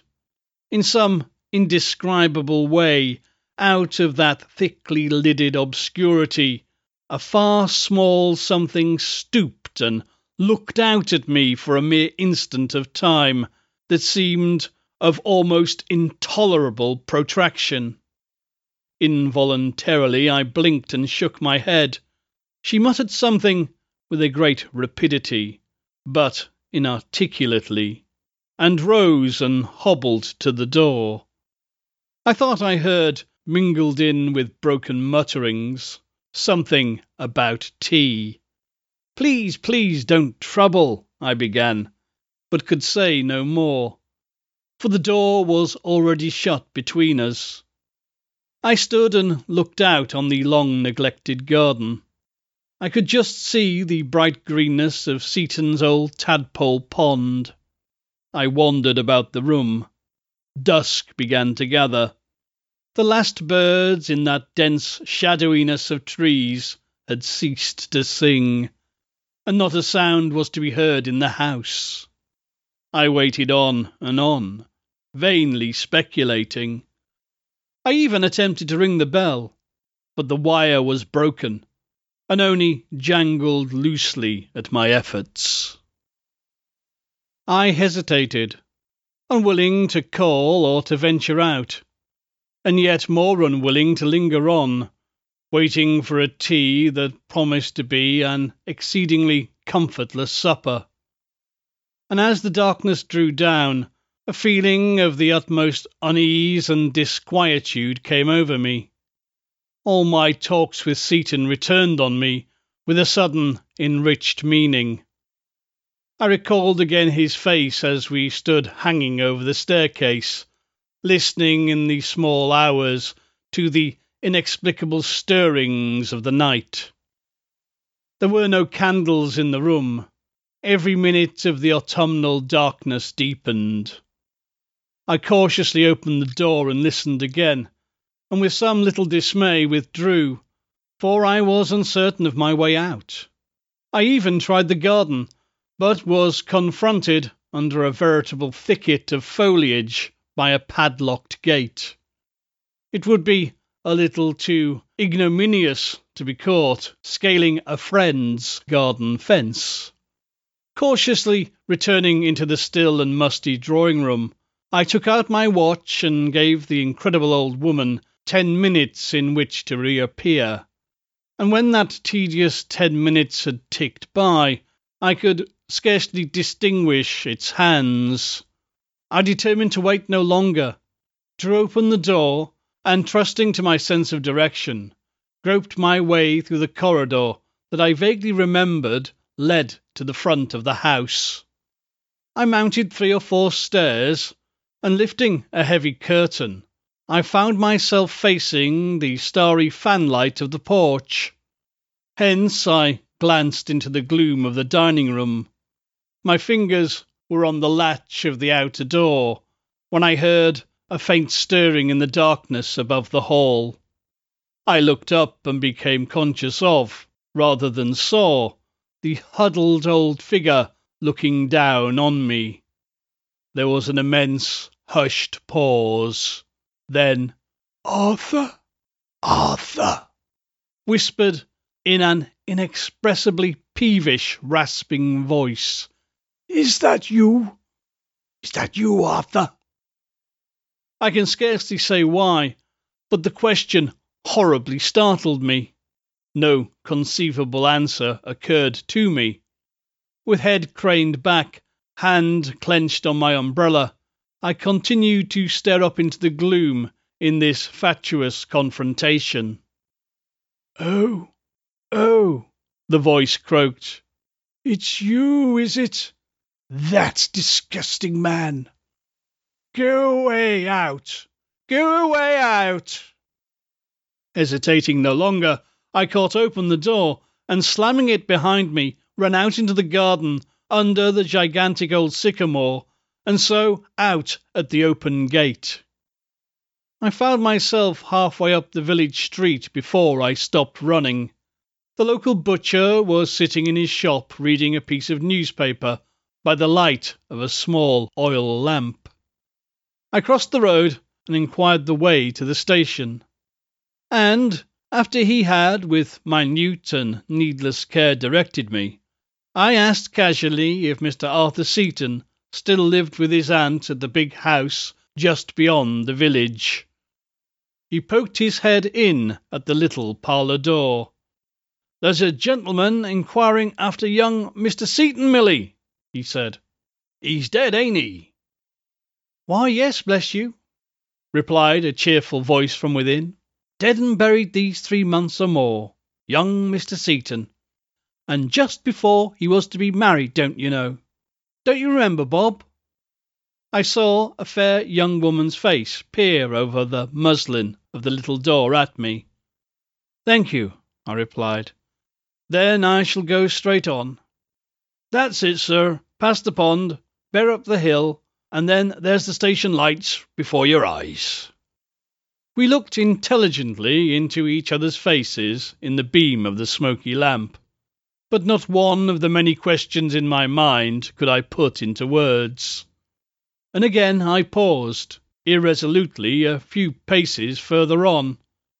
'Twas not, I fancy, merely a foolish apprehension of what the raw-bone butcher might think that prevented my going back to see if I could find Seaton's grave in the benighted churchyard. There was precious little use in pottering about in the muddy dark merely to find where he was buried. And yet I felt a little uneasy. My rather horrible thought was that, so far as I was concerned, one of his esteemed few friends, he had never been much better than buried in my mind. Hi, I'm Jesse. Hi, I'm Jim. Hi, I'm Misa. And I'm Wayne. And we're going to talk about Seaton's Aunt. Short novelette, not Aunt. novella. Aunt. Seaton's Aunt. Yes. Novelette, something like that, from the London Mercury, April 1922. This is by Walter de la Mare. This story, I think, has any reputation because of Lovecraft liking it, and that's how I heard about it. And I think it's pretty damn interesting. Is it a ghost story? Well, Robert Aikman thought so, because he included it in the Fontana Book of Great Ghost Stories, of which he edited 8 volumes in the end of what he considered to be the finest ghost stories written. And it was in the very first volume, so he had a high opinion of it, but I think you can see its influence on his work, certainly. So I see sort of de la Mare as coming in to the missing link, say, between kind of your M.R. James's, E.F. Benson's, H.R. Wakefield's, and then your modern masters like Aikman, Ramsey Campbell, Thomas Ligotti. Is it a vampire story? That's what I was thinking. It was sort of a supernatural vampire type story. Yeah, I think it kind of could give that intimation or interpretation, but I tend to agree with Jim in that it really is a ghost story. It's kind of ambiguous and left ambiguous, so that I think you don't actually get from the text that it is absolutely. You don't know if it's all in the characters' minds or not, so it's ambiguous that way. But I think it was intended as, and ends up being a very successful ghost story. Is it a witchcraft story? Well, it depends how you define witchcraft. I mean, from the hints we get in the text, Seaton's aunt is supposedly bringing in spirits. So that's necromancy. But there does seem to be an element of vampirism, but whether that's more kind of just general predatory behavior or psychic vampirism is something we probably can touch on and discuss later. Yeah. Okay, I can see why Lovecraft loved it, because it is all about mood and sustaining a mood. It's very atmospheric and creepy, and it kind of sneaks up on you too. Being, it's like it starts out very very mundane, very everyday, and then the creepiness kind of just sneaks in. But so by the time you're like halfway through it, it's like whoa, it's just definitely chills up and down the spine material. I've got Lovecraft's what he wrote about it here. Deserving of distinguished notice as a forceful craftsman to whom an unseen mystic world is ever a close and vital reality is the poet Walter de la Mare, whose haunting verse and exquisite prose alike bear consistent traces of strange vision reaching deeply into veiled spheres of beauty and terrible and forbidden dimensions of being. Wow. What a sentence. That's cool. I need Wayne to record that so it'll be my ringtone. About this. There's another Lovecraft quote from one of his letters where he's talking about his own writing. And I think it was a letter to Clark Ashton Smith, but the quote roughly goes along, says, "I'm less interested in writing a story about an ancient castle under which there is a conclave of demons. I'm more interested in the idea that there are rumors about an ancient castle, and those rumors are that there's a conclave of demons beneath it." And I think Seaton's and I can see why it would appeal to him so strongly, although Lovecraft generally didn't go for ambiguity. I think that's fair to say. His horrors are very definitely real and there, and there's no truckle with psychological fudging of the matter in case people want to run off and go, "Oh, I don't want to read the ghost story." Lovecraft, no, look, there's Cthulhu, deal with it. That's But with Seaton's Aunt, I think what probably appealed to him about it is that sense of mood, but it also, I think, it captures very well the atmosphere of like real life ghost stories, of sort of those strange stories you could actually hear from another person. And there's nothing in it per se, that nothing happens to sort of tip you over the skeptical abyss, if you know what I mean. No one sees a ghost. There's a feeling of being haunted and a suggestion of you're imagining there are ghosts there, but you never have to really struggle with the weight of disbelief. But at the same time, you get all the terror as if there was a ghost or a witch or a monster. Monster. Yeah, he actually did say a little bit about Seaton's Aunt in this essay, Supernatural Horror in Literature. I mean, it's in part of a sentence, the rest is for other parts of the sentence are for other stories, but here, it goes like this. Of the shorter tales, of which several volumes exist, many are unforgettable for their command of fears and sorcery's darkest ramifications, notably Seaton's Aunt, in which there lowers a noxious background of malignant vampirism. So he's definitely falling on the vampirism side. And that's the end of it for Seaton's Aunt in here. But in listening, I listened to the story, I think, 5 times, which is a lot. And then I watched the YouTube video from 1983, Shades of Darkness. Did you guys watch that? Yeah. Oh, yes. I saw that this morning. That I found that remarkable through about 9/10 of it. Yep. They were remarkably close to the book. I mean, they were almost like they just mimeographed the book, and here's the script. But when they got to the end, they did a big switcheroo and changed the ending. It ended up meaning the same thing, but they just like switched the roles of 2 of the characters for some inexplicable reason. Oh, but interesting. I like the way you put that. Switch the roles, because I didn't even think of that. I thought they just changed the ending, but they did. They switched. Me too. The only other change, I mean, some of the dialogue was a lot of the dialogue was directly lifted from the book.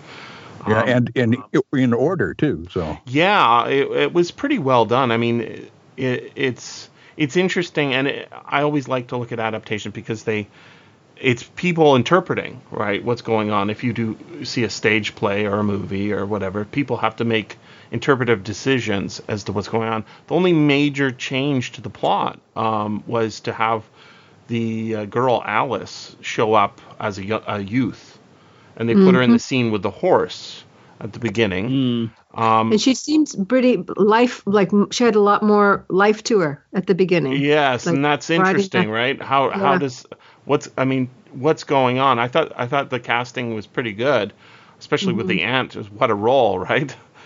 Yeah.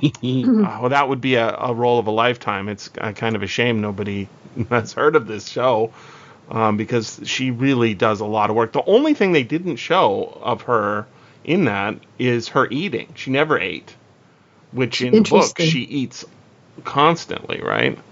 Yeah. And in the book, she's described as being like, a huge mountain of a woman as well. Whereas here we had somewhat of a more kind of almost like doll-like, yes, sort of a figure, but that worked quite as well. The sort of that thin and hungry look. Yeah. Her hair is the other thing that they sort of screwed up on. They gave her a wig, right, in the adaptation, and we see it on a mannequin's head. And I much prefer the idea that it was natural. Now, the thing is in the story, it's entirely possible that it's fake, right? But if you show it being fake, you're making a decision there. And having her with this very dark hair, and she has all this history. Every part of the house has all this history. This is very reminiscent of things that I would think as a youth, and people you meet, and scenes how intense they are as children and how people change. It's got a hell of a lot of things going on in it. And one of the things I picked up on, I think in my fourth listen through, is a number of parallel things that are happening in the first meeting and the second meeting, or at the school, and then at the house, or in on the Strand, and in the school. And this is, I think, a story that can be studied to see what a brilliant job he's done to create this atmosphere of what did you say, Mr. Jim? Right, bringing you to the edge, but not throwing you over the abyss. Very much so. It's kind of, I think that makes it creepier, because it has that, it feels like an actual memoir rather than a ghost story. It has that sort of plausibility to it and there's that sort of thing of meeting someone who disconcerts you for reasons you can't exactly put your finger on, but you sort of you're wary of for no good reason. Withers is I didn't think I was trying to figure out, like, why is he telling the story, but I think this could be like a chapter in a memoir. There was this strange kid in my school. I met him later on in life, and instead of assembling his whole life chronologically, he's just assembling it by persons. And in that way of looking at it, he doesn't come across as a very good person, Withers. He doesn't. He comes across better than the other kids, the other boys at his school, I guess, but not very good. And then I was thinking about how he's kind of a shit. And then Seaton's, he's not a horrible person, but he's not perfect. And then I was thinking, well, maybe this aunt is actually very moral. Like, what does she do wrong that gives her all these? Well, I think she does pretty much everything wrong. They leave it ambiguous. Yes. As to is she really in league with the devil? Is she a psychic vampire? Is she just a huge colossal biatch? And you never really get to know. But either way, you don't like her. She's she's definitely not. But we're seeing it from kind of a shit's point of view, right? So, yeah, but that's not true. But even her words, like, she calls her nephew a creature. Yes. And she talks about him right in front of him as a thing that barely exists and isn't even worth her attention. Well, I think the creature is right, but I don't know that it barely exists. Well, she says he reminds me of the dust that we all are going to be. She does say that. So, yeah, okay. So she is demonstrating what she's like. I think, and I was thinking, like, why does she act that way? Like, what's wrong with this lady, right? She's a prick, that's why. Either that or she's in league with the devil, you know. Well, the thing is, what I thought is basically she is a monster. Yeah, me too. Not possibly in every sense of the word, but certainly in any sense of the word you care to choose. Right. Because, she is a horrible person. I think even as a boy, he picks up on this spite of the way she plays chess with him, then knocks the board over. Mm-hmm. Well, these are little mind games. I wanna look at that. Okay, so I started thinking maybe she's not the monster that everybody's painting her as. I mean, that's the funny thing is this is not Seaton's story. He's not the title, right?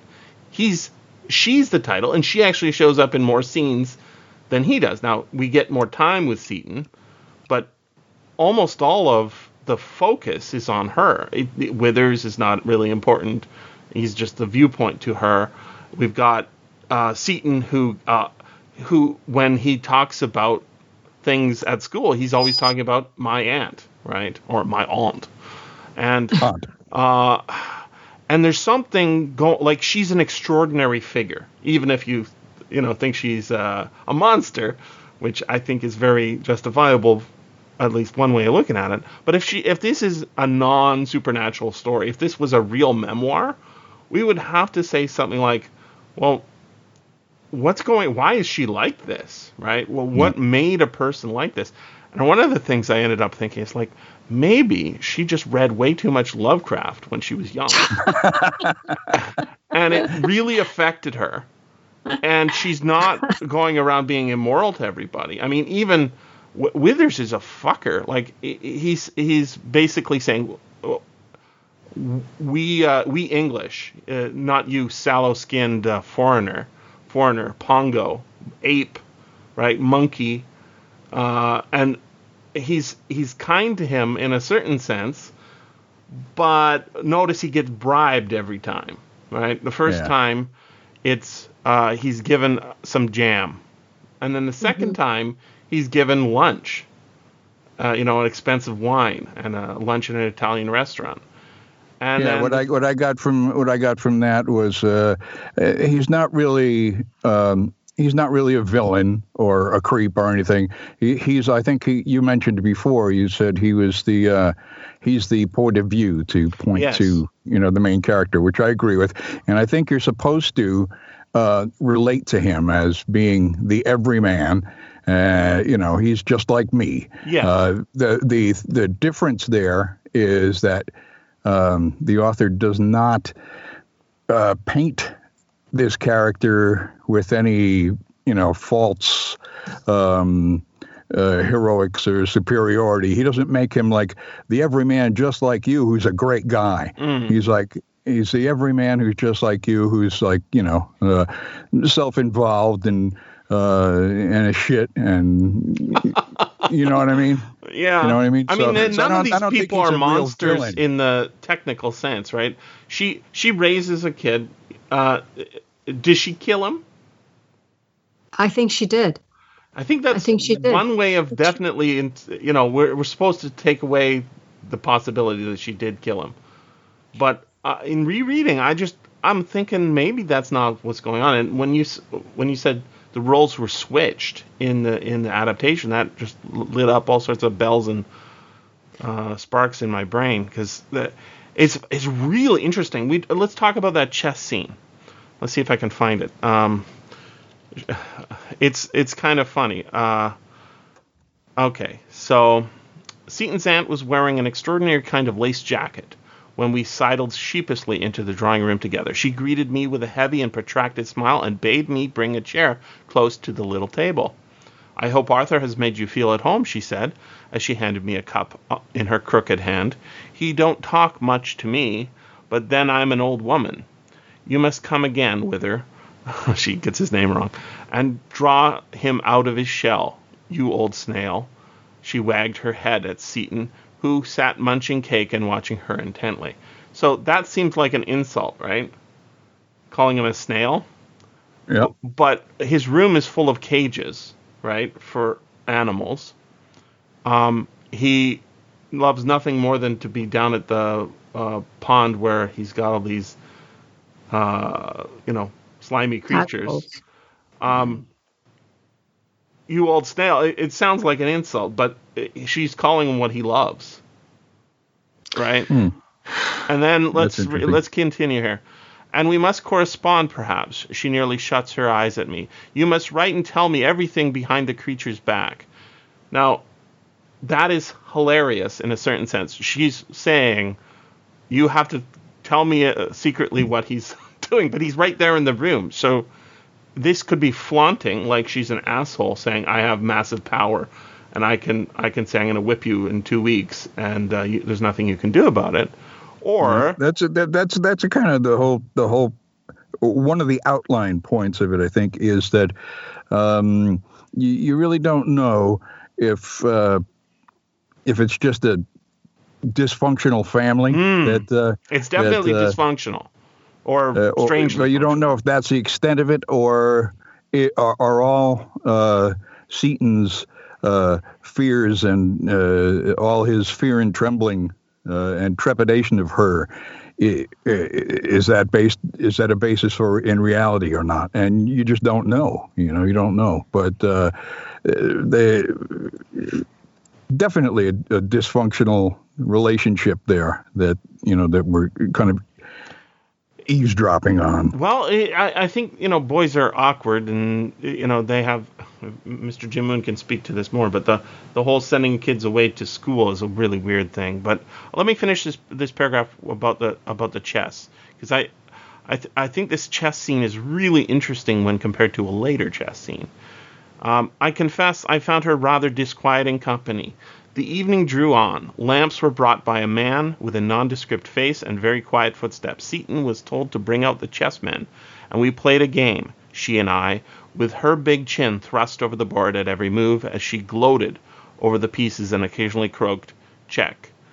After which she would sit back, inscrutably staring at me, but the game was never finished. She simply hemmed me defenselessly in with a cloud of men that held me impotent, and yet one and all refused to administer my poor flustered old king a merciful coup de grace. So she's toying with him is what we're supposed to take away from that, right? Mm-hmm.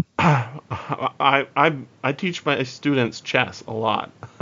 And the thing is sometimes it seems like I'm toying with them, but actually I just can't get into the right maneuver. Like I'm not, just because I'm teaching them, right? And I can't get into the right maneuver to get the coup de grace because of the way they've, sort of screwed up their own placement. But in a way, I find him and the ant they're quite parallel to me. Yes, very much so. And I think that Arthur chose him as a friend partly because there was something of his aunt there, but that he was trying to maybe make friends with or find something that he could hold on to that wasn't bewildering and that wasn't made him crazy, and that that he could find himself there where he can't with his aunt. Mm-hmm. And I find that the aunt, actually what you're saying, did think of him somewhat as someone that she wasn't toying with as much as kind of sparring with a little bit. Yeah, well, I'm going to keep reading this because it's very illuminating, I think. There's another scene just like this that is not as obvious. Like, I didn't even notice it the first 2 times, I think, listening. There, she said, as the clock struck 10, a drawn game. Withers, we are very evenly matched. A very creditable defense, Withers. You know your room. So that sentence, you know your room. What she's actually doing is complimenting his chess maneuvering, right? Not, or maybe she's talking about his bedroom, right? There's supper on a tray in the dining room. It's a little ambiguous, I think. Don't let the creature overeat himself. Again, he's right in the room, so it sounds like an insult, but maybe it's not. Or maybe she doesn't see it that way. The gong will sound 3/4 of an hour before a punctual breakfast. She held out her cheek to Seaton, and he kissed it with obvious perfunctoriness. With me, she shook hands. An excellent game, she said cordially, but my memory is poor, and she swept the pieces helter-skelter into the box. well, her memory is poor in that she can't remember his name sometimes, right? The results will never be known. She raised her great head far back, eh? Now, obviously, that is, I think that her memory's not that bad. No, it's not. But it also is sort of symbolic for the story, I think. And then it was a kind of challenge, and I could only murmur, oh, I was absolutely in a hole, you know, when she burst out laughing and waved us both out of the room. Other than the way she's described, I don't see any immoral behavior unnecessarily. Well, I don't know if it's so much immoral, but you mentioned when she was playing chess with him, she was like toying with him. I'm looking for the line right now where here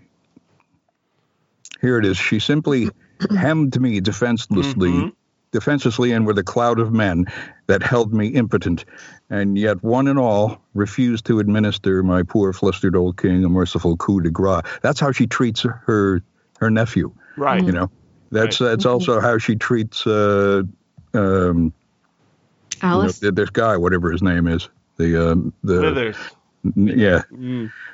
Or Johnson, as he's referred to in one paragraph. Smithers, Wither. Yeah. She's just, and that to me seems her forgetting his name all the time. That seems to me that's another dig. You know, that's another purposeful expression of her. Lack of respect. Bill, I completely disagree with you because sometimes people forget people's names, especially when they get older. That's why I have my students write their names on the top of their paper so I can look over and see what their name is. Well, no, I think it's tapping into something very British because it's another bit where Withers and Seaton's aunt are mirrored. Is that as a narrator, Wither is very dishonest. Yes. Because he passes judgment on all and sundry, but when it comes down to it, I mean, he has his own observations of the ant. He calls her, this hideous old beast and this hideous old creature, and he's very disturbed by her. But when he talks to Seaton, it's kind of, she's not such a bad old stick. Why are you going on about her? Right.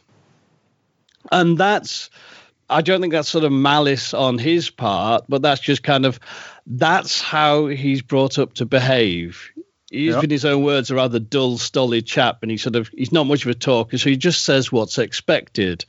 And that is, he has this, very public school sort of attitude of, life's a game, you play it fair, you don't take it too seriously, and, everyone's a jolly good sort, and you give them a benefit of doubt, and this is often a mask for terrible bad behaviour.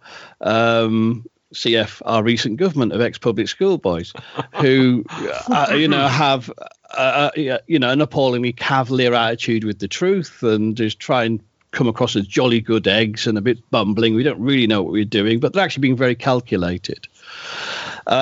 Seaton's aunt, on the other hand, she knows all these sort of foibles of behaviour, and every time she gets his name wrong, it's underlining, you are nothing to me. Mm-hmm. Right. But it's a test. It's like, dare you correct an old lady? No, she's definitely playing. She's definitely playing. Is this malice, or is this just she's just read too much Lovecraft? She's too self-aware. Like there's something definitely like what I love about this story is that it could, if this was a true memoir, and we were reading it, we would totally think of it as, well, the narrator might be just like interpreting this stuff, because a lot of this stuff is, I mean, think of how the boys behave, right? They sneak into her room and hide in her closet.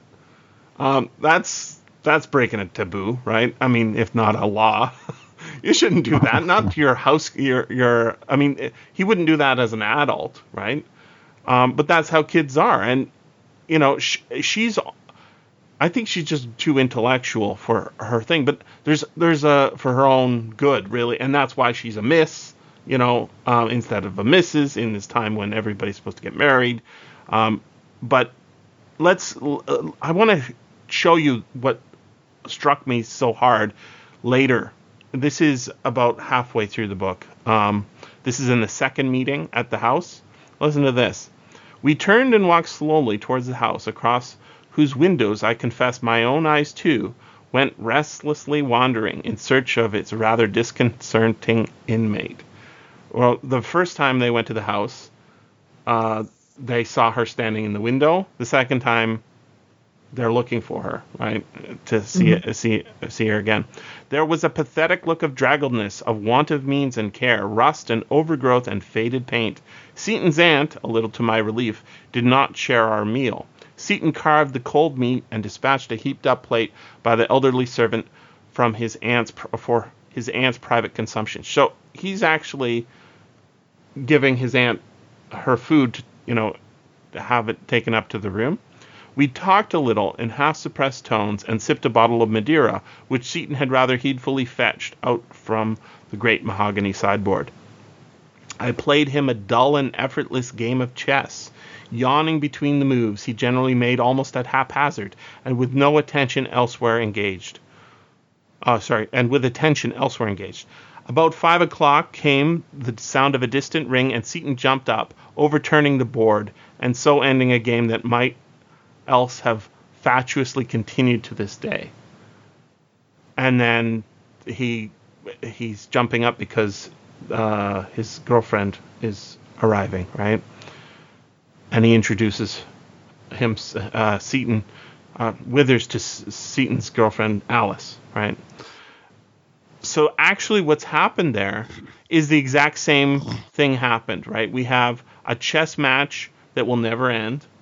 The results will never be known, and it is told in a completely different way. There isn't malice, and like she's toying with me, because he's an equal, right? In a certain sense, and yet it's the interpretation that makes the first one so sinister, right? She's toying with me like I'm a spider in her web, and here. He is actually recapitulating her own behavior. He's actually turning into her, and he's actually like becoming more sympathetic to her in a way that that Withers, as you who said it, the unreliable narrator, he's lying when he says to Seaton, "You should be nicer to your old aunt," right? Who said that? Was that Mr. Jim? Yeah. It's also another bit of, I think, dishonesty of where at the later meeting with Seaton, and Seaton says, "My aunt, we lost all our money." Right. And he suddenly, out of the blue, he has this, and I knew he'd been lying, that they never had any money anyway. Whereas from the evidence sort of presented, it's fairly obvious that the aunt has lived very well off Seaton's inheritance and has spent the lot. Mm-hmm. I'm starting to totally disagree with this. Like, think she's been giving him a generous allowance, and she's certainly been eating a lot, right? There's a scene early on. When they're on their way back from the train, they're on their way from the train station to the house for the first time, and they stop at a chemist's. And what do they stop there to get? Rat poison. Why? Yeah, I was wondering that, and it never came up again. But that kind of sparked my interest too. Is Seaton trying to kill his aunt? Because if he is, it's not working, is it? Mm-mm. No. And it's not like he was at a half-term holiday, so it's not like his aunt asked him to stop when he comes back for some rat poison. She could have sent a servant for that if she needed some. That was for his own use, right? For his own thing. And we know almost nothing about Seaton, except that he's a kind of like his aunt. He's kind of all over the place. And there's another parallel that's astounding to me. It's like, it's right at the beginning as well. What's with the bangle? Yeah, no. What's going on? Well, like, he's got a bangle, and then some boys steal it from him and heat it up and drop it down his neck. I assume that means the back of his shirt. As a schoolboy prank or whatever. Bangles are not commonly worn by English boys, are they, Mr. Jim Moon?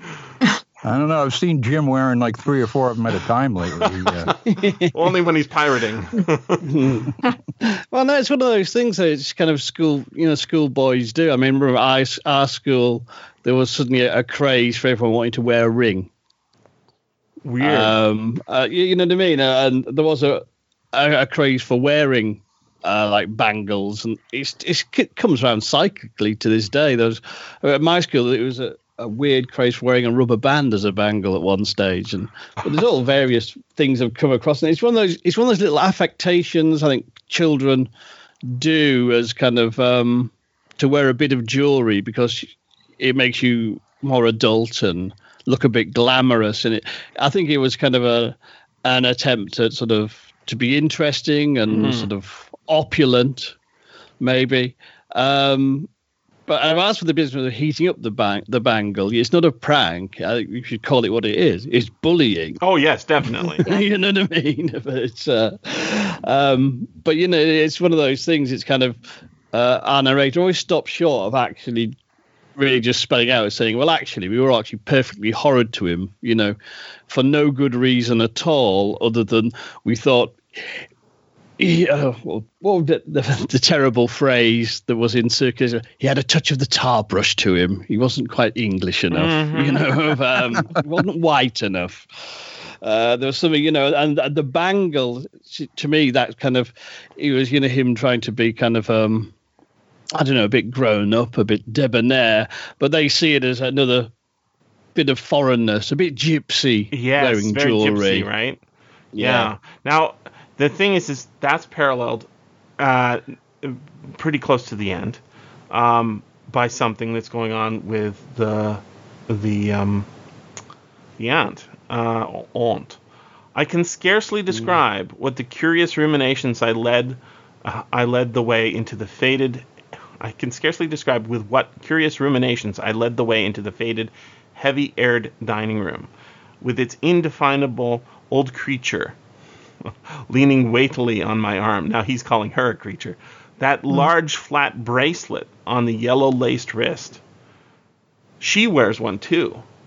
Mm-hmm. He is actually. He's almost like the reason Seaton is so strange and Seaton's aunt is so strange, I think, is because they are isolated, right? They're, his mom's dead, his dad's dead. They're out on the edge of a community. She says she loves the Strand. We only ever see her at the home.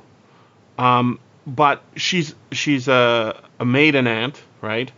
Obviously, very thoughtful, and she's raising this kid who's not hers. Maybe the relationship is not even aunt. I think we're supposed to see her as a malevolent creature, but it reminds me of, like, I moved around a lot. You meet people, and sometimes they're weird. They have weird household cultures that you've never seen before, and when you get to know them, like, it makes a little more sense. But the food they eat is weird. I mean, well, lobster mayonnaise, is this a real thing? I've never even heard of it. I mean, it sounds horrible, but game sausages, I might try one, but all of that together, and there is one monster in the story. It's the salad. Oh my God, it's a monster salad. The attack of the lobster mayonnaise. And she has a gargantuan appetite, right? So she's not dainty, I guess. She's not what we're expecting, and I think of, like, this poor kid, right? Isolated. He even says there's a scene where he's in the house and they're sneaking around, and he goes into the bedroom. He says, "Oh, I didn't think you'd be awake. I can't get to sleep before midnight," Seaton says, and then he says, "Well, you can't scare me with your ghost stories, and if you do, I'll punish you when we get back to school," which is, there's a real monstrous thing to do, right? Mm-hmm. And then what's he say? He says, "You know what? I'll take it because you're here now." And And it's almost like at the beginning where he says, "My aunt expects you," he said. "She is very glad you are coming. She's sure to be quite decent to you, Withers." And the "you" is emphasized, as in she's not decent to me. And my whole reading of this the first time is there's got to be something underneath the surface that I'm like, is this whole story code for like for child sexual abuse or something? Like, what kind of a monster is this lady? And the more I looked at it and looked for evidence that she's a monster, the more I thought she's just a woman who's been sort of maligned by this kid who doesn't like her. He lies about stuff. We know that. Not Withers, but Seaton lies about stuff. Withers lies about stuff. Does she lie ever? She seems to be taking pains to be clear. And when he says, with the eye in the room, that's probably the creepiest thing, right? The eye in the room. And although, I mean, one of the questions I could have asked early on, Mr. Jim Moon, is this an Innsmouth story?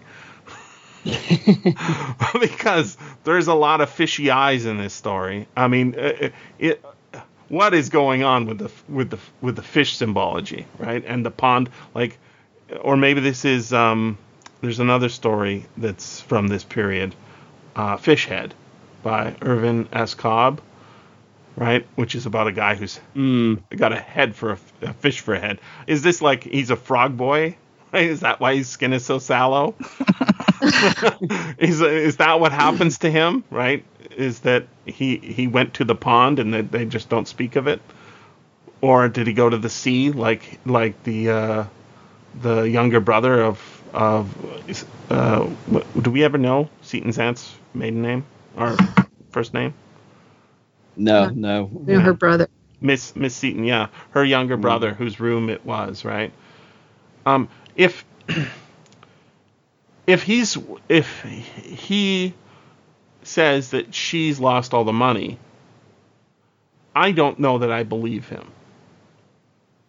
If this is her house, how is it his house, right? I think she might be being misread, and that I mean, obviously there's some creepy stuff going on, but the more I looked into it, like the less I think she is the monster here. And in fact, that parallelism that happens with her saying sort of really creepy things about people turning into dust, Seaton says the same sort of stuff near the end. He's sort of turning into her.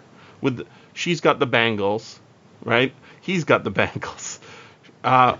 He has something that he likes to eat. She has something that she likes to eat. And I want to get to that. I think that's really that was the one where I was like, oh my God, this is so interesting.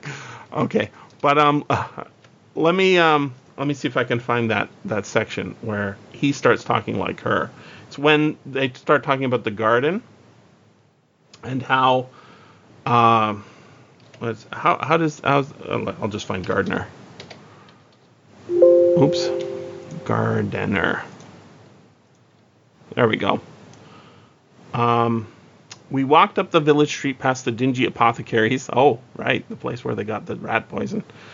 And the empty forge, and on my first visit skirted into the house together, and instead of entering by the front door, made our way into the green path in the garden at the back.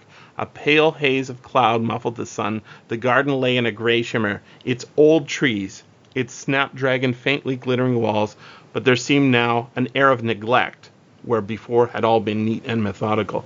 There was a patch of shallowly dug soil and a worn-down spade leaning against a tree. Is that like the grave that he's digging for her? There was an old broken wheelbarrow. The goddess of neglect was there. And when I heard Mr. Jim Moon say that sentence the first time and listening to it, I thought, oh, that's her, right? The goddess of neglect. But actually, when it was under her care, it was actually a beautiful garden, and she actually points that out at one point. You ain't much of a gardener, Seaton, I said with a sigh of ease. I think, do you know, I like it best like this, said Seaton. We haven't any gardener now, of course, can't afford it. He stood staring at the little dark square of freshly turned earth. And it always seemed to me, he went on ruminatingly, that after all, we are nothing better than interlopers on the earth, disfiguring and staining wherever we go. I know it's shocking blasphemy to say so, but then it's different here, you see. We are farther away. What the hell does that mean? It means they don't have to keep up appearances because they're out in the sticks. That's what I think. I think that's all that means. Is it? I totally have the whole opposite view of this whole thing. but I feel like it's how he's feeling, like he's dying. He's dying. Yeah, is he digging his own grave there? Well, this whole thing is it's just withering away as he is dying. And his trying to get married is sort of his last. He's got the death wish. This is his last attempt to not die. It's his way to try and get away, but he can't. Everybody knows he can't, and he can't. Mm-hmm. And also the thing, I prefer it this way. I mean, we know he's a keen naturalist. I can understand why, like a wild garden. Mm-hmm. But to me, it always, like a lot of things Seaton does, he's making the best of a bad situation. Mm-hmm. Yeah. And it's kind of, we can't afford the gardener. The garden is going to hell, but yeah, I like wildness. You know what I mean? It's not so bad. You know what I mean? Mm-hmm. Yeah, good point. And they don't have a gardener because it's all gone on lobster mayonnaise. And exactly. Forklift trucks to do her goddamn hair. I mean, because basically the house is his inheritance. I'm guessing like she's kind of, he's, just her ward effectively. Yeah. Mm-hmm. She's got the keys to his trust fund, and she's just been helping herself for years. But she gives him a generous pocket money. But she never gave him all the money. No, but at the same time, she shouldn't be doing that in the first place as a responsible. It should be the money is there in trust for when he comes of age. Yeah. But she shouldn't be spending it. And just because she salves some sort of scrap of conscience by giving him pocket money, because she probably doesn't know that's the way she works. No, she doesn't care. She's going to spend it until she can't anymore. I know, we see the adult Seaton, he's got this extravagant streak as well. And yes. Withers is always commenting on it, but maybe, Withers is just a bit of a tight fist, to be honest. I mean, the saying in England, there's no one tighter than the proper true aristocrats. They don't spend a bloody penny if they can afford it. But I think for him, it's not just extravagance. It's the fact that he thinks, well, why not? Enjoy the money's running out. All right, has run out. I don't have long left. Mm-hmm. Why not? But when he's a boy, though, you've noticed he just has some nuts and fruit. Yeah, he isn't chowing down on all the huge spread. Mm-hmm. Mm-hmm. And yeah, I don't think he wants to get too fat, personally, because she's sucking him dry. But when you talked about tadpoles, I thought that was a very interesting thing. Mm-hmm. His favorite thing is tadpoles, and like a tadpole, it's never going to make a tadpole. By the time it becomes a frog, it will be on land, but it's not. It's an amphibious creature that is between becoming what it's going to be, and later. And that's how I think he is. He's never going to become that frog. The ant croaks. Like she wins and she croaks her blah blah. Yeah, maybe he would, but he will never. And he knows that. And that's why it feels so close with them. He knows. There's a word that comes up twice, and first time it comes up is even before he's gone to visit the house. He's talking about how he actually came there. I'll just read what I made in notes here. On one memorable occasion, he went to the length of bestowing on me a whole pot of some outlandish mulberry-colored jelly that had been duplicated in his term supplies. So he got, I don't know, a crate full of stuff to eat over the semester, right? I got 2 containers of mulberry jam, right? At least that's what we're told. The word mulberry comes up one more time in the story. By the way, in response to this mulberry jam, which, it's not that big a gift, maybe it is back then.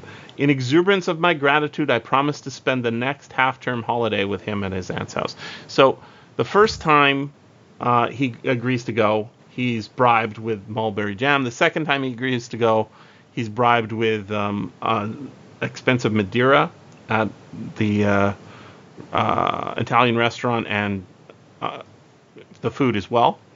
And Madeira shows up at the house as well. That's a Spanish wine, is it? I think it is. Spanish sweet wine, Madeira, yes. Yeah, okay. So he's easily bribed, this Withers, or Johnson, Smithers. And mulberry comes up a second time at a meal. And this is a really interesting.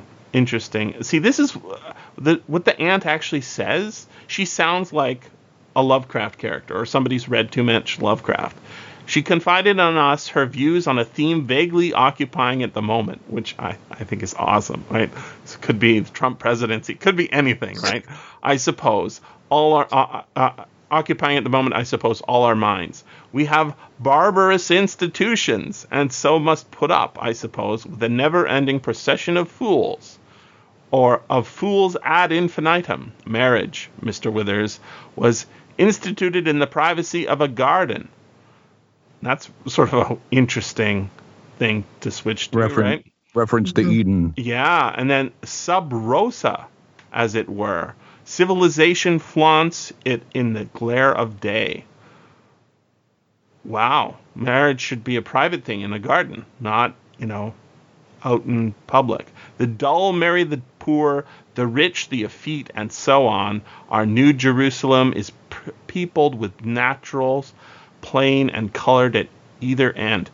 So she didn't marry. She's a miss, right? Mm-hmm. She's definitely an odd duck. Yeah, I wouldn't have gone out with her. I can see why, right? I mean, she's not acting like the lady, right? She's not playing her role properly. I detest folly. I detest still more, if I must be frank, dear Arthur. That's the name of Seaton, right? Seaton's first name? Yeah. Yep. Interesting. Mere cleverness. Mankind has simply become a tailless host of uninstinctive animals. What the hell does that mean? It's very... It's just an expression of her overall philosophical pessimism. She she's makes sounding like Ligotti now. That's what you're saying. Yes, exactly, and she makes the mistake that all of us pessimists make, which is you just get into this pissing contest with reality, how much everything sucks, and then the thing that it reveals most about isn't about the reality of the universe or the world at large or your relationships or anything. It just reveals, like, yeah, everything sucks. That's for sure. At least everything relating to you. I mean, that's the trap of pessimism, and that's what her deal is. She's just spouting off about how everything sucks. We should never have taken to evolution, Mr. Withers.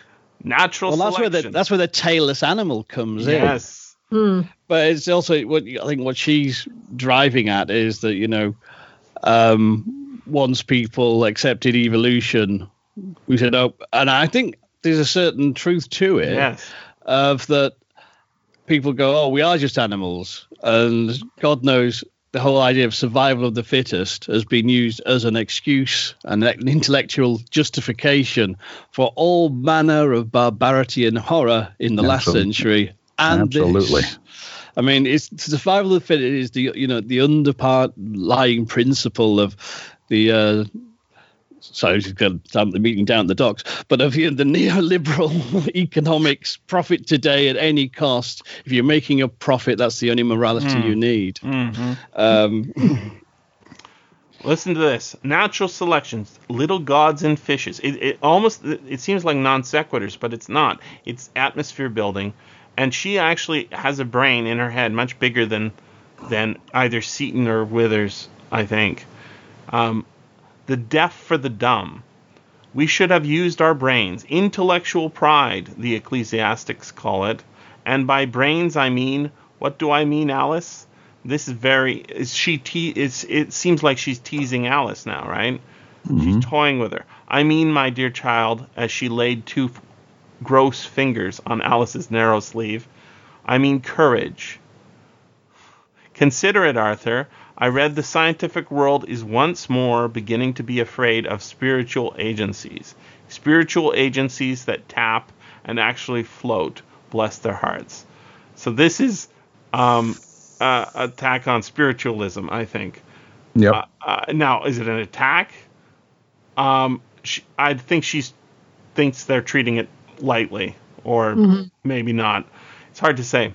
And then she ends this whole, I don't want to say diatribe, but this whole, it's almost like a wedding toast, right? Worst wedding toast ever. She's worst host ever. What's your room? My child brother died in it. Yes. Yeah. Sleep well. Thanks for sharing. Well, the kids take things very, very seriously, right? And just how big a deal this one night he had in a house when he was a kid is, it's a big deal for him. But for her, it wouldn't be a big deal. And I'll tell you about another theory I had to explain her weird behavior, but this is the end of this paragraph. I think just one more of those mulberries. Thank you. Okay, so I was like, why is mulberry? And mulberries are kind of unusual. Ever had mulberry jelly or jam? Anybody? No. Yeah, you might have done. Because if I remember rightly, mulberries often are called something else these days anyway. Yeah, they look like blackberries but long, right? Mm-hmm. They grow on trees rather than in bushes. They can be white, they can go to red and usually black, and there's all sorts of uses. And I quite like the flavor. I have a mulberry tree in my front yard. Do you? Oh, I do. Interesting. I never made jam because the squirrels always get there first. Bastards. Well, maybe you should try. There's as with almost all vegetation, there's all sorts of cultural associations with it, and the one that I found is not actually in the cultural section of the Wikipedia entry.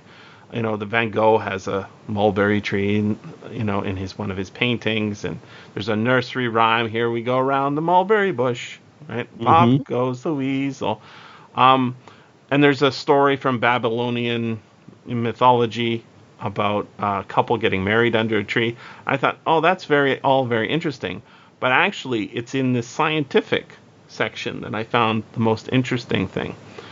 So, what's mulberry bushes are so important for is actually silkworms. Yep. And silkworms are a symbol of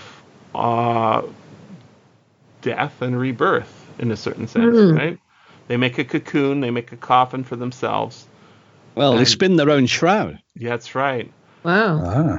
And they can't eat anything else. Their whole diet consists of mulberry leaves, right? And Seaton should, if he was smart, he should run away from this horrible aunt if she is actually horrible. I'm keeping both things in my mind. I see everything you guys see, right? That she's a monster. I just don't see it as the only thing. One of the really strange scenes in this story is when they're out in the yard, and they're actually out nearby, and they see the horse. They get on the horse and start riding around, and then they see the aunt walking down the road, and she doesn't take notice of them. And he says, why does she not take notice of us? And why doesn't she wave or say, get off that horse, what are you doing, or whatever, right? And he says something very strange. I don't actually have that in my notes here, but he says something like, she never will, or she never would. He says something like she knows everything we're doing. Yeah, and that's where I was like, she seems to, it's almost like, at one point I had a theory she was telepathic, and that what she does is she just asks questions, and then that gives the answer to her. And I was thinking, well, does she know that the boy is buying rat poison? I think she knows on a certain level, right? Mm-hmm. I mean, this is a kid. Have you seen his room, right? It's full of cages, right? It's covered in boxes. And one of the things they did in the adaptation, the video adaptation, was instead of having it be a bangle, which, is one thing, he was actually had a box with a worm in it. And Yeah. And he's feeding one animal to another, or that whole thing can be a symbol as well. But when they changed the ending in the adaptation, I was really disappointed. I thought, oh, they don't get the story. They're doing their own, as somebody pointed out, they're doing their own thing with it. But actually, if you think of how the roles were reversed, if it was a switch, I think that's what you said, Wayne. The characters were switched. That does something really different. And there is I think I hope you will admit, people, that something strange happens near the end. When she says, my mind is not as it was, or something. And then she goes off to tea. He's standing around waiting for her, like, to maybe come back, and then he just sneaks out of the house. Yep. But at some point around that, she calls him Arthur. Mm-hmm. Yeah, that's the denouement of the whole story. She offers him tea and then splits and never comes back. So he goes looking for her. Finally, he gets impatient, tries to leave, doesn't want to climb the garden wall, goes back into the house. Finally, determines to find her, goes to find her, and at the very end, I'm looking for that page now. Yeah. There was an immense hushed pause. Then, Arthur, Arthur, whispered an inexpressively peevish, rasping voice. Is that you? Is that you, Arthur? So, yep. And what we don't know, is that a ghost? She's talking to the ghost of Arthur, or that's the question, or is that the what she thinks is the ghost of Arthur, or and is that belief founded or not? It's and then she reveals her personality once again at the end of that exchange, where she realizes it's not the ghost of Arthur. It's the voice croaked. It's you, is it? That disgusting man. Get out. Go away. Get out. So then he gets pissed and leaves. Mm-hmm. But yeah, that's the whole thing. When he first meets her in that exchange, she doesn't even tell him that he's dead. We don't know that he's dead. I don't think she knows. I'm sure she doesn't know. You know what? You know what I think? I think she killed him, but she doesn't even know. Like, she's been. So when the second time he meets her, the second time Withers meets her, she's aged, but she still looks pretty similar because Arthur's still alive. Now Arthur, he's getting married, and like we know, she's got a voracious appetite. Like, she can't stop herself. So he's almost escaping. So he's getting like psychically fatter, and she's like sucking away at him, and she's killed him. She doesn't know. So then the next time Withers sees her, she's completely changed now. She can't see anymore. She suddenly looks older because she's not feeding. She's not eating. She's lost her source of food. And now, this is how I read it, now she's dying, but she doesn't know that she's killed him. And so she doesn't know. Well, to someone who maybe converses with the dead, no, she. You know what I mean? It's kind of. Well, that's what I was thinking. Arthur being alive or dead in our terms is something different to her. He's maybe still floating around the house and called up by her, and she's still tormenting him. But there's nothing to feed off anymore. So going back to that scene with the horse, and when she's walking by as if she doesn't see them, it suddenly came into my mind that it's almost like she's not wholly embodied, right? That she is the ghost herself.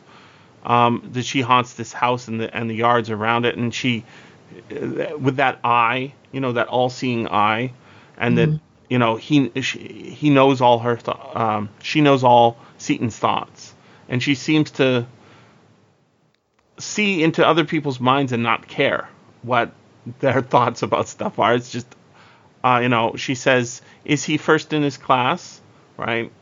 And the answer is 8th, and maybe it's not even 8th, but by asking the question, she gets the answer. And then when she's wandering around, the outside of the house, she's haunting the grounds. I was thinking, like, it's almost like maybe if you apply not, the rules of ghosts and vampires, but the rules of science, it's almost like she's in a superposition, like you can't, like, is she in her room or not, right? So they go and check. And then you have this, I think the most horrific scene in the book. The most horrific scene in the book is when they go into the room and they see the pile of clothes on the floor. And then the horror of horrors, the 2 shoes, 2 meters apart, pointing at each other on the floor. Like, what the fuck happened in here, right? Now, that's when I'm like... And where is this babe with no clothes on? Yeah, oh my God. That's like horrible. how, like, is she only a bundle of clothes with a head at the top, right? Like, or a hair at the top. And I was thinking, like, 2 things are going on. One is, and that's the superposition that, like, she's a vampire, she's a ghost. It's he's a ghost, she's a vampire.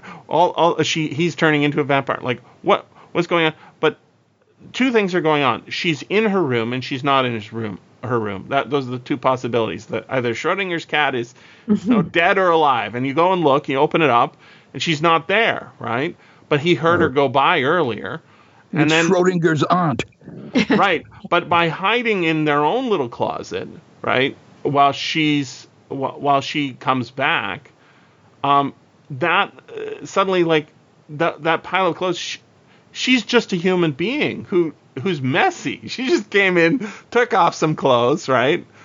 Let her shoes sprawl all over the place, not like a neat little prim lady, right? She's just a human being. Those are the 2 possibilities. She's a monster or she's just a human being. And it's almost like this story does both, right? Mm-hmm. You can read it as, yes, it's a horror story where she's a vampiric witch who's sucking the life dry. And what is her success?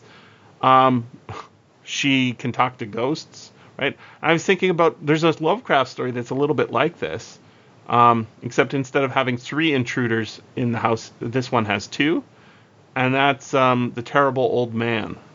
I bet Misa hasn't read this story. You are correct. Mr. Jimoon, can you tell us what happens in The Terrible Old Man? Basically, in the town of Innsbruck, there's this old boy who no one knows how old he is, who lives in a ramshackle little old cottage, and he's, impossibly old, at least 100. And there's rumours he actually has some Spanish gold. And 3 fellows from out of town rock up. They hear these stories and think, well, easy pickings. However, he does have Spanish gold, but he also has a lot more. He has the souls of people who have pissed him off in bottles. And he talks to them when I grow up. And he talks to them, and they're all. I think they're all old shipmates of his that betrayed him somehow, or. And then at the end of the story, I think he has 3 new bottles, right? That's right. Yes. And, like, imagine if you're the terrible old man's neighbor, right? He's got. I love also the best part about that story. I don't like the bottles that much. I don't think that the 3 house robbers are that interesting. The most interesting part about that story to me is his yard. In his yard, he has these sort of statues, and they're all moss covered and overgrown, but they're almost like totemic gods that he picked up in the South Seas and just planted in his front yard. Like this guy would be a very strange neighbor to have, you know. And people, you know, I don't think he puts any of his neighbors in there. But if you break into his house, you're in trouble, right? I get the sense that this old woman would also, she doesn't seem to have any friends or house guests, right, other than Smithers, Withers, Johnson, and that was the real names of Three Dog Night, I think. You can see why they changed their name. Yeah. So this idea of her being not wholly of this dimension would sort of explain why she's so weird. But she's also, it's like she's an alien trapped on Earth, and she's also raising this kid. And she gives him too much money. Maybe I was thinking maybe the reason she gives him too much money is because she knows she's a shit. She knows she's kind of a jerk.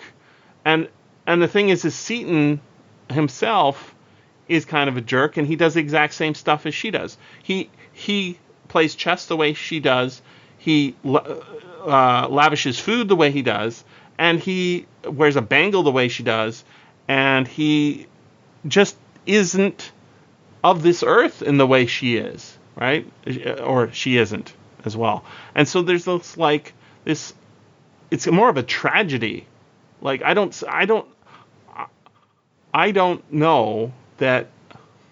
I mean, the whole takeaway from this story is, fuck, man, this poor kid and this whole poor situation, right?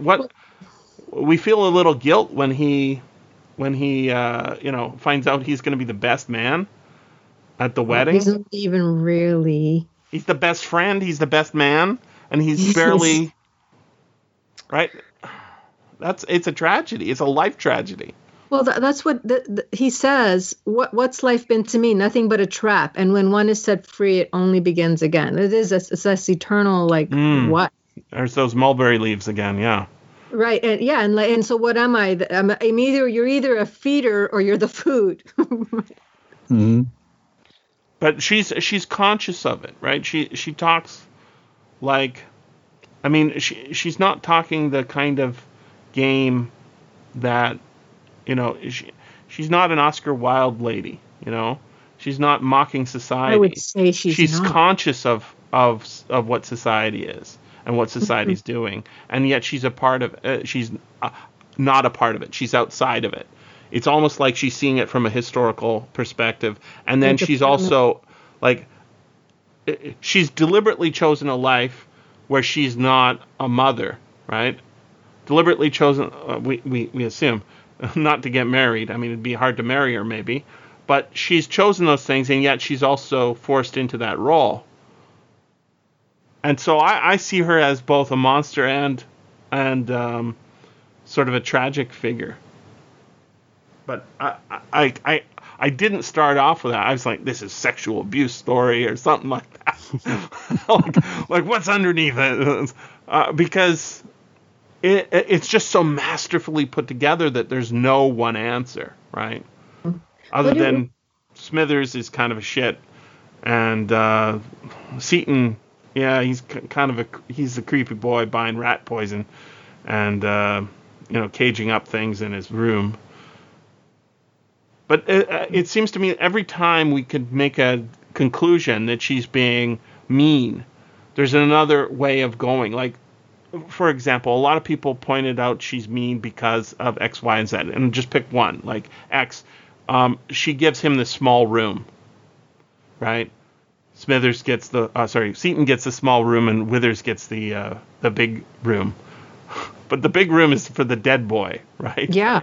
And who made the room full of cages and boxes? You know, you give a kid a room, they paint the walls black. What you gonna do, right? That's how some kids are, especially when they don't have any friends. They play goth music all night. And what's wrong with that? Exactly. This story is all about interpretation. Right? Yeah, and what about if I feel like I'm in a cage? Like, it's all. It's a reflection of me. Yeah, it's a masterful story because there's no definitive answer, but there's so many interesting parallels that we could come to the conclusion that she is a vampire. But we can also come to the conclusion she's a telepathic witch. We could. Or Black Widow. Yep. Well, Yeah, she never got married, though. I don't buy. No, she didn't. No, I meant sorry, but a spider. A spider. Yes, definitely a spider. Definitely. Yeah. What don't you buy, Wayne? Well, I agree that she could be considered a tragic figure, but I don't buy any inkling of innocence in her. I think she's a out and out horrible person, and the only question in my mind is the one he leaves you with, which is, is she a horrible person because it's just a dysfunctional family and she's a negative, bitter old woman, or is she what her nephew believes she is? A spider with the evil. devil. Exactly. What does anybody think? What happened to her brother? Like, she is alone. What happened to the rest of her family? Like, what? That's what I was thinking. Okay, so here she is. Now she's on her nephew, but where's everybody else? What happened? I can speak to one possibility for one of her relatives. Okay. I think I told this theory to Mr. Jim Moon at some point in the past because I was looking at my show notes.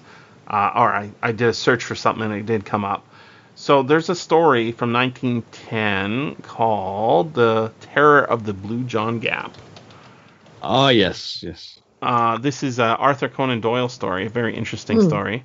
I'll just read the opening from Wikipedia. The story comprises the adventure of a British doctor recovering from tuberculosis who goes to stay at a Derbyshire farm looking for rest and relaxation, becomes entrapped in a series of sinister events and forced to uncover the mysteries surrounding the Blue John Gap and the terror that lurks within it. So this is the Blue John is a real kind of precious, semi-precious stone mineral. I guess you could think of it like what's the inside of an oyster shell called? Mother of pearl, sort of, but blue. And if you, the Romans mined in England this place, and there's a monster in the cave or mine. But the whole story comes from, I guess it's a letter. This whole story has been encapsulated in a letter, and I think the doctor of the story is dead at the end of the story, but it's all addressed to a letter named Seaton. So I'll read the Wikipedia entry for just under Seaton here. It says, a friend of Hardcastle. Hardcastle addresses his notes to the events to him. Inquiry apparently failed to identify who Seaton was and his identity and even his existence. It all remains a mystery. So I vaguely recall that his name was Samuel from the story. And if you remember, there's a painting on the wall in the bedroom. Yeah. And is the one with the two small men pulling a boat ashore? I'm not sure what it is, but I know the initials. No, it's the one with the eye. With the one with the eye. Is S. Seaton. Right. Yeah. So I always assumed, though, that those little eye paintings were done by Seaton's aunt herself. Oh, that's interesting. It's interesting. Yeah, we never got her first name, but that would make sense, right? Especially given how Arthur treats her, thinking that she knows everything. She's always watching. I mean, you could. I was thinking one way of doing this story is to retell it as a modern story, with a kid who's a bit weird at school, but he's like, I know from my own youth, I've had experiences like this where you go over to somebody's house and they're like just strange, and you're not really their friend, but you got bribed to go He has a Vic 20. Wow. All I have is a TI 99 4A, and they don't have the same games, right? So you go over to their house, and you're hanging out with them, and he's like, this kid's not the kid I want to be hanging out with, but you have to say the nice things to the strange people who live there. So if we were retelling it as a modern story, you could do, she has security cameras in every room, right? Is there one in the bathroom? I didn't go in the bathroom, right? But you could totally retell this as a modern story, because we have the same kinds of issues and problems today as we had back then. And I think that the aunt might not be the monster she seems to be. No, she's a monster. I know, but her monstrousness seems to be most manifest in her awareness. Right? It's her awareness of what she's doing. She's self-conscious. And I note that Alice is the opposite. Right? She is almost consciousless. She's barely there, right? She's barely in the story. And I don't assume she's dead. I think she moved away, right? That's what the aunt says anyway. Sounds like. Yeah. Did she move away because Seaton is dead, or did she move away and then Seaton died? Right? It's not clear. It's not clear what's going on. But if she is alive, she escaped. But did she escape the aunt, or did she escape Arthur? Excellent question. Probably both. They are the same person in a lot of senses, right? It's almost like a doomed. They are a weird race of two people left in this Something strange like family. The bangle-wearing, sallow-faced, prodigious eaters, gardening eaters, right? I kept thinking also that at some point we're going to find the Deep One crown in one of her. They're going to open up one of her chests of jewelry, and there's going to be a Deep One crown in there. This is from the Shadow out of Innsmouth, over Innsmouth, right? There's this crown, and then there's no, like, that's the difference between this story and a Lovecraft story, is that there's this extra outside person rather than finding out it's your own family. And the racism, right? I was like, why are they so racist against this guy? It's just because he's not English. So I was trying to find a place to put my sympathy, and I couldn't put it anywhere. Yeah, exactly. They're all screwed up. No matter which way ends up being the truth out of the ambiguousness. They're screwed individually and as a group, and as any combination of those people. There's the relationships are all screwy. It's as you said, it's it's a tragedy no matter how you look at it. Mm-hmm. I haven't read a lot of other Walter de la Mare, but from what I read, Mr. Jamoon, you pointed me to an essay. It sounds like he has this character sort of come up again and again, a woman like this. Yes, but there's also some of these other ghost stories. One of my favorites. Probably, I think I like it a bit more than Seaton's Aunt. I flip-flop on it, but called All Hallows, which is about a church which has been corrupted by an evil force in a similarly sort of ambiguous and strange way. But that is built up with such a powerful mood of this place that should be holy that has gone sour. It's full of very strange, dark hints of kind of almost kind of like your Blackwood, sort of Macanesque, sort of cosmic powers that are, beyond our comprehension. And who wrote that? I think kind of that's another Walter de la Mare. Oh, really? Okay. Story, yeah. Sounds good.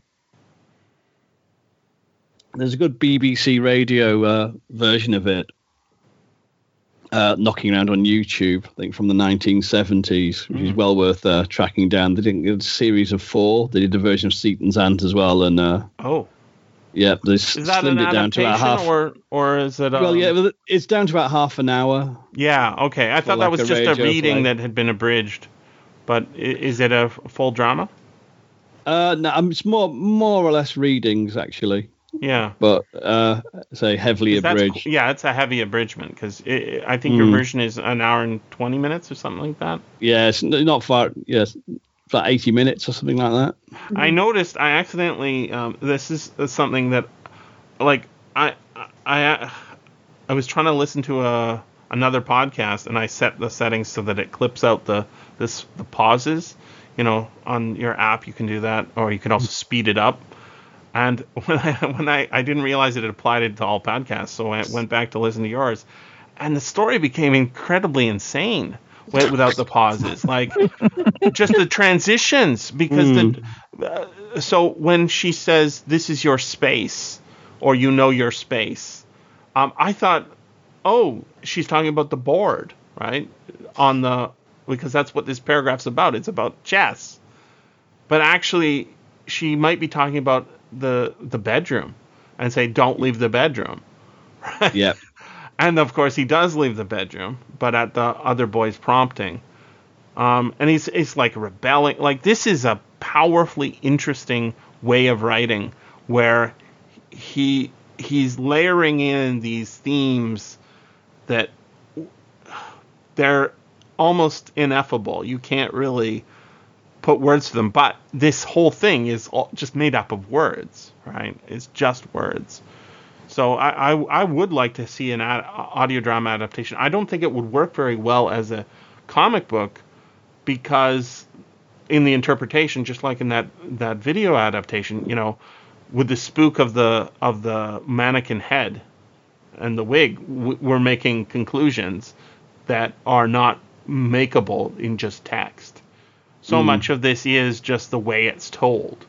And if you take away, like, I literally think if you were told this was a true story and it was from a memoir, you would say, well, that was certainly a strange lady. But you wouldn't say she was a witch or a vampire. In fact, you might say the guy who wrote this is a fucker and his interpretation is off.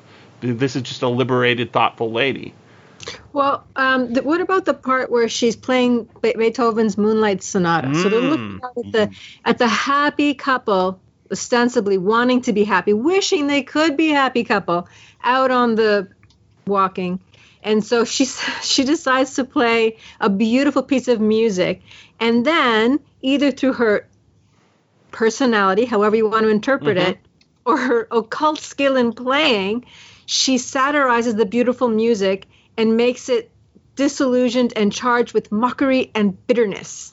So it's like, okay, so there's a happy couple out there. I'm over here. This is what I think of it. Like, it's still the same beautiful music, but like ruined. Yeah. Again, that's interpretation, right? So, I mean, sometimes, you know, I know people who they just interpret things wrong, right? Like they're processing it through a filter of hate or something. But there is something really awesome to what you're saying, because it reminds me of something that happens at the end of that paragraph. Listen to this. Somebody else found this out. Oh, it's the next paragraph. Okay. She began to play the opening bars of Beethoven's Moonlight Sonata. The piano was old and woolly. There's a lot of funny language in here. There's a lot of words like that must be just schoolboy words that I've never even heard of. She played without music. Okay. Yeah. The lamplight was rather dim. The moonbeams from the window lay across the keys. Her head was in shadow. And whether it was simply due to her personality or some really occult skill in her playing, I cannot say. I only know that she gravely and deliberately set herself to satirize the beautiful music. And I've seen that done with music, but I can't picture it exactly. It brooded on the air, disillusion, charged with mockery and bitterness. I stood at the window. Far down the path I could see the white figure glimmering in that pool of colorless light. A few faint stars shone, and still that echoes back to her dress as well when he first sees her, right? Black dress with silver stars. And still the amazing woman, he sometimes gives these strange compliments. Her wonderful head, he said at one point in the story, right? The amazing woman behind me dragged out the unwilling keys. So the keys don't even want to play it, right? Yeah. Her wonderful grotesquerie of youth and love and beauty. It came to an end. I knew the player was watching me. Now he can see through the back of his head, right? Please, please go on, I murmured without turning. Please go on playing, Miss Seaton. Why does he say that? If he, is she controlling him? And then... It's that thing of just politeness again. I guess, yeah. I mean, a lot of his problem is politeness, right? Is the reason he says you should come to the city and go shopping. How does it go on? Doesn't he say ironically, like he didn't really mean it? He's just like saying it to like... it doesn't say ironically. It just says, please go on playing. It says, please go on, I murmured without turning. Please go on playing, Miss Seaton. There's that repetition. But I want to read the next paragraph, but I want to also come back to the scene where he's leaving them for the city. No answer was returned to my rather fluttering sarcasm. Oh, okay. But I knew in some indefinite way that I was being acutely scrutinized. So she recognized that he's being sarcastic. Well, she was the one being sarcastic, he said, right? With the word, with the playing, which I don't know I don't know how to do that to Moonlight Sonata, but maybe you can do it. Maybe do it really fast. But I knew in some indefinite way that I was being acutely scrutinized, when suddenly there followed a procession of quiet, plaintive chords, which broke at last softly into the hymn. Now, this hymn is not explicitly said in the story. It doesn't give the lyrics, but it's called "A Few More Years Shall Roll," and I read this in somebody's. This is how it goes. A few more years shall roll, a few more seasons come, and we shall be with those that rest asleep within the tomb. Then, O my Lord, prepare my soul for that great day. O wash me in thy precious blood and take my sins away. A few more storms shall beat on this wild rocky shore, and we shall be where tempests cease, and surges swell no more. Then, O my Lord, prepare my soul for that calm day. And then, O wash me of thy precious blood and take my sins away. So she's responding to his sarcasm by changing the tune. Yeah, she changes it to a hymn, which is, it makes you wonder, what significance did that have to her? Did the actual religious meaning of it have strike some chord in her? Was she looking for redemption, as it were? Or is it just, here's a morbid song about death for you, or was she just pitching it back to him? He responds, he says, I confess it held me spellbound. There is a wistful, strained plaginet pathos in the tune, but beneath those masterly old hands it cried softly and bitterly the solitude and desperate estrangement of the world. Arthur and his lady love vanished from my thoughts. No one could put into a rather hackneyed old hymn tune such an appeal who had never known the meaning of the words. Their meaning, anyhow, isn't commonplace. That's exactly right. This lady isn't commonplace. I turned very cautiously and glanced at the musician.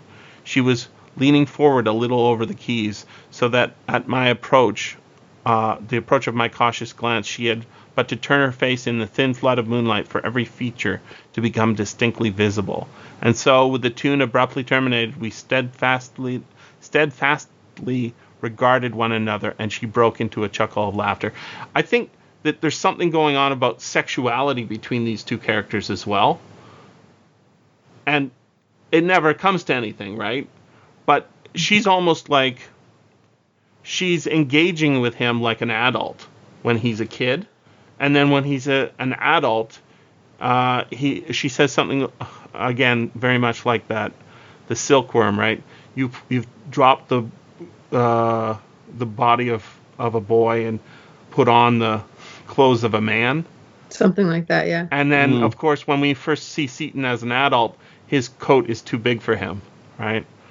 There's something really good about what's going on in this, the way this story is told, that it's quite brilliant. And this most touching scene is when I think it's just it's if this really happened to me, I would take solace in the fact that Seaton is so grateful for the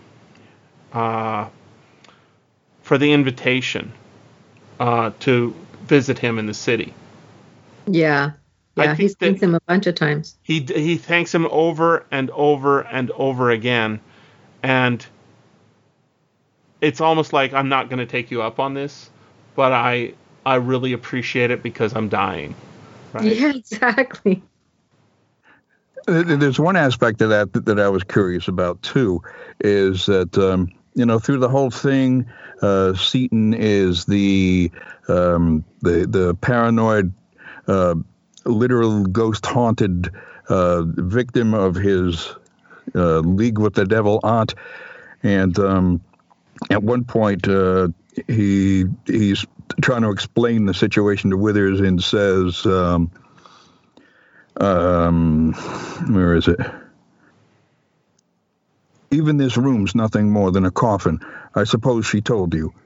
It's all exactly the same as when my brother William died. Trust her for that. Good luck to him, I say.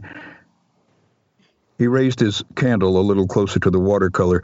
There's hundreds of eyes like that in the house, and even if God does see you, he takes precious good care that you don't see him, and that's the same with them. I'll tell you what, Withers, and here it is, I'm getting sick of all this. I shan't stand it much longer. Now, that makes me wonder, I think he definitely did die, but did he die as a victim directly of his evil aunt, or did he take his own life? I wonder if he committed suicide. He's definitely digging in the garden, right? It might be either she goes or the curtains, Yeah. Either she goes or I go. But I just wonder if that's how he died. Yeah, I wonder if he ended up killing himself. Maybe that's what the rat poison was for, huh? He's planning all the way back then. Finally, all my plans are falling into place. I shared that mulberry jelly that I didn't actually have duplicates of. That was my trick to get a friend to come stay. My aunt is so looking forward to seeing you. It's the old mulberry jelly trick. That's right. I mean, we've done. I'm sure we've all done such deceptions, right? You say, "Oh, I came into some money," and you give it to somebody who needs it. When you, maybe not. You're in a situation where you lie to help somebody so that they don't have to feel bad. Yeah. And in this case, he's taking a personal hit. I mean, one of the amazing things is we are told that he has lavish pocket money. And he even says, well, she's not so bad a lady. She gives you lots of pocket money. And the thing is, for stupid boys, that's exactly what you want, right? That determines whether you're a nice person or not. Did you get a lot of money from your parents?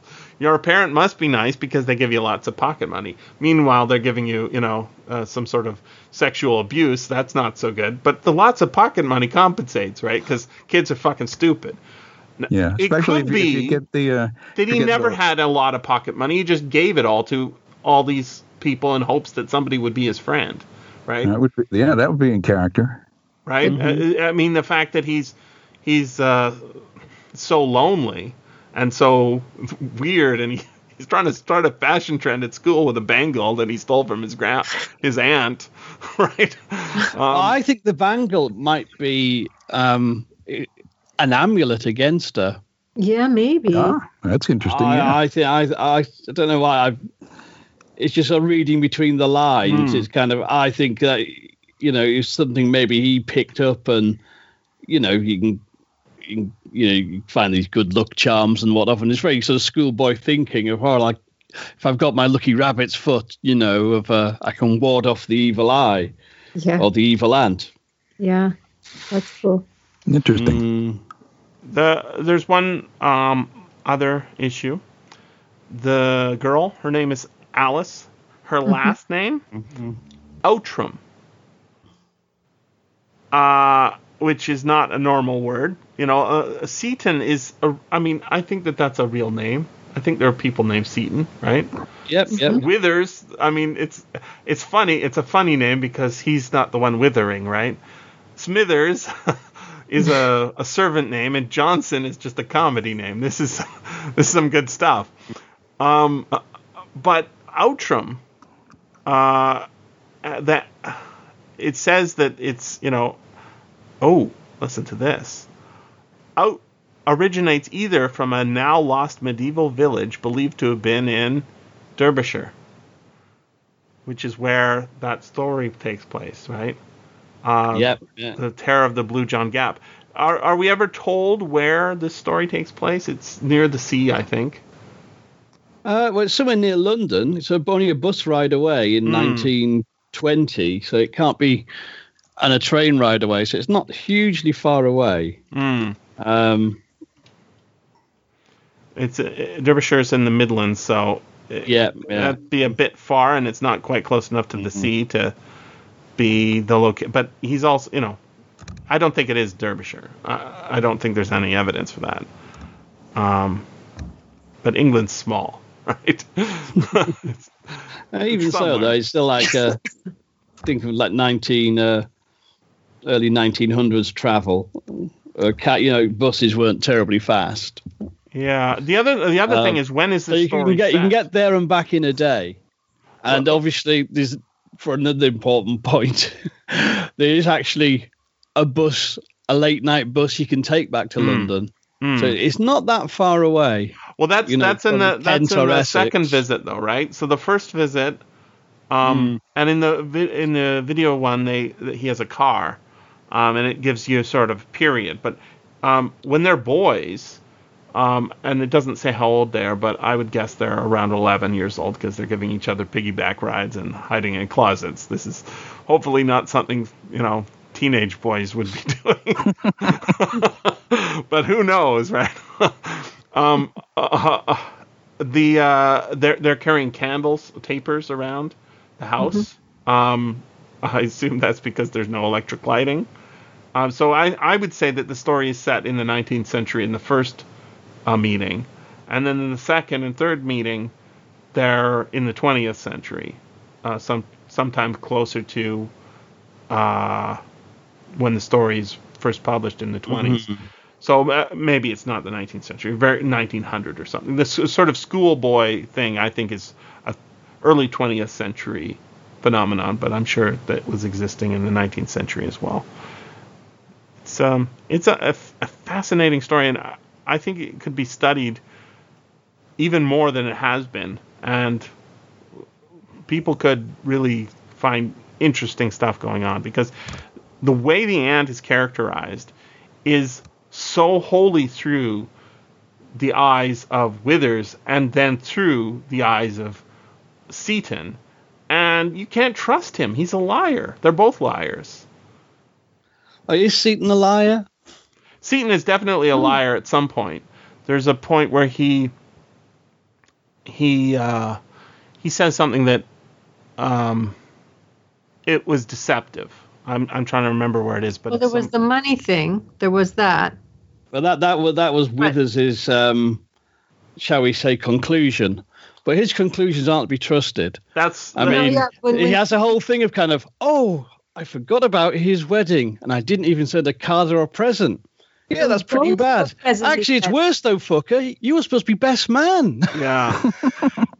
Well, did Seaton never even ask him? The ant said, "You're going to be the best man." We didn't hear Seaton ask him. Yeah, he didn't. He didn't ask.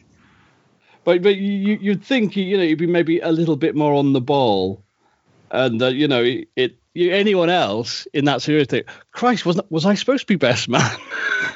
Yeah. Not like I didn't send a card. Well, But it's kind of he completely forgets things. You know what I mean? And the way he's sort of like, he's creeped by the ant, and then to see, she's not such a bad old stick. Lay off, and it's kind of, you hypocrite. Come on. Yeah, it is funny the way he what he says doesn't necessarily match the emotion that he's having, right? And No, so that's the I just made the assumption everybody's telling the truth all the time. That's how I walk, right? And then I notice, wait, that's inconsistent. I know. That's why I'm surprised by stuff, right? Yeah, exactly. When the aunt starts talking and she says stuff like, I don't think it's any secret, when it's actually a secret. I don't think that that's lying. I think that that's her way of being clever and arch, right? And snarky. It's her. It's just she's a weird lady, right? She's just a weird lady. And is it about control, or is it about just being playful? Playful? Her? I say playful. But I see that, she has theoretically all the power, right? She's the aunt, but not really the aunt. But I also like that the kids have so much, what do they call it, free rangeness now, right? They can go into the chemist and buy some rat poison, take the bus by themselves, It's what allowed bullying to flourish, I guess, as much as it did. But bullying doesn't have any trouble now either. No, but it's all online. Or text message bullying, right? Probably Snapchat bullying, so the evidence disappears. Probably, yeah. Yeah. I don't. Yeah. But I think that this story really speaks to the mistakes of perception that you have in childhood. You make bad judgments about people, and then those bad judgments have consequences to your own guilt. This is like a confession story in a certain sense, right? There was this kid I knew at school. He died. Here's how I feel about it, and it was kind of weird. Yeah, there's sort of a mention in there somewhere in there. Withers is having the almost an argument with Seaton. Seaton's telling him about the ghosts and his horrible aunt, and she's in league with the devil, and oh my God, and Withers isn't buying it, and he's like, maybe I think this might be just some guilt because you're always mistreating the old bird, cut her a break. Right, and maybe he's right. That's what I'm saying. Maybe he's right, because what does she actually do that's so wrong? Other than the way it's perceived, what does she actually do that's so wrong? Yeah, she played the piano too fast. If you look at actually what she says and the way she talks and the way she treats him, it's calculated cruelty. Yeah, she's a bully. She's you brought up that term first, I think, Jim. I think that's what she is. She's emotionally abusive to that kid. She is emotionally abusive. See, I think as well as everything else. I think that even that is a fine line, because she's definitely emotionally neglectful, right? She is not attuned to his emotional needs. But this is also a kid who's sent to boarding school, right? If you were saddled, like, I don't have any kids, I know you have them, so you probably at some point made a decision. I'm gonna have some kids and I'm gonna treat them right. I like to have students because they go away. I don't have to deal with their problems completely. They're sort of, like if I was suddenly saddled with a kid who was not my own, I would do my best, but I'm not perfectly attuned to wanting to take care of kids, because I would think I'd do a bad job, right? So it seems to me like the emotional abuse that she heaps on him is pretty minor. She has these names she calls him. Well, I don't know. You I'm pointed looking out for before sexual how abuse. I'm she looking for says, physical abuse, and I don't see any of that stuff. Yeah, not physical abuse, but Not physical. definitely emotional abuse. I mean, through the whole thing, even taking. She never gaslights she calls him a creature. She badmouths him when he's right in the room. She talks about him in the third person with. She does do that. So I mean, but she never gaslights him. She never lies to him and says what you believe is like that is real emotional abuse. When you say to someone that never happened, you're wrong. Your perceptions are wrong about what happened. That the thing that you said happened didn't happen, even though it did. Like that is classic abuse. She does. She is emotionally insensitive to. It's possible that she's aggressive. She's aggressive too. She demeans him through the whole thing. She does, and he says she knows everything that I think. Look, we don't know what conversations they've had for him to say she knows everything that I think and that I do. So what has she been saying to him? Like you don't know. Look, he's a squashed human. You don't get squashed in a loving home. Yeah, but he's also getting squashed at school, right? Yeah, but it's not, you've heard it said that a person that is abused it's not that they want more abuse, but people abuse them. Oh yes, because they have this victimness. Yeah, I think that is the strongest case against her, is that she is wholly uninterested in his emotional being, right? That she is abusive in the sense that she is neglectful of what you should be like if you're trying to be a loving parent.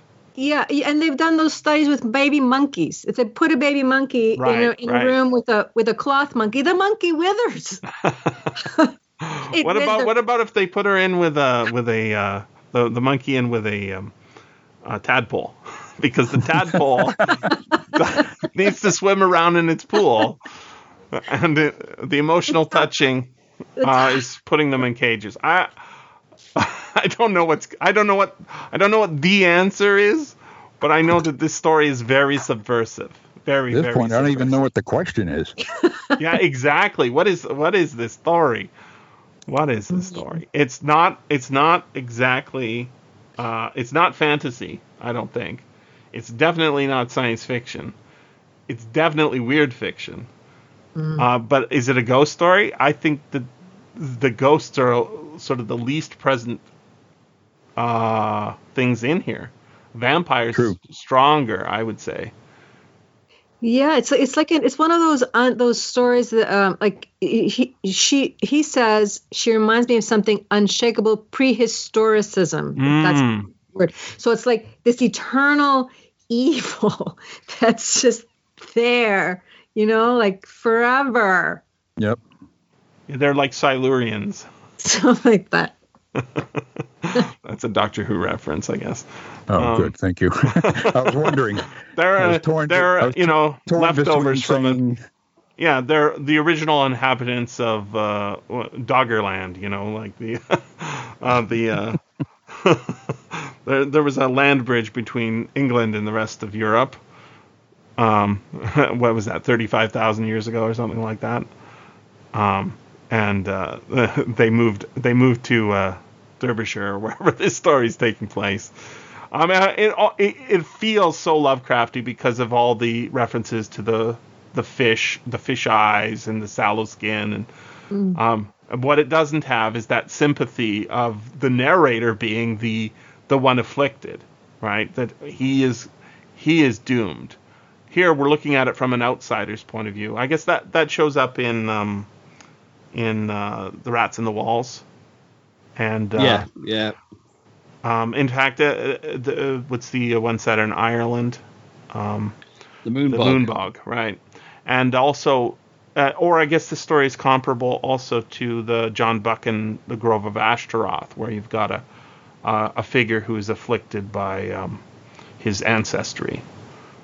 And but there's more action in the end. It's more of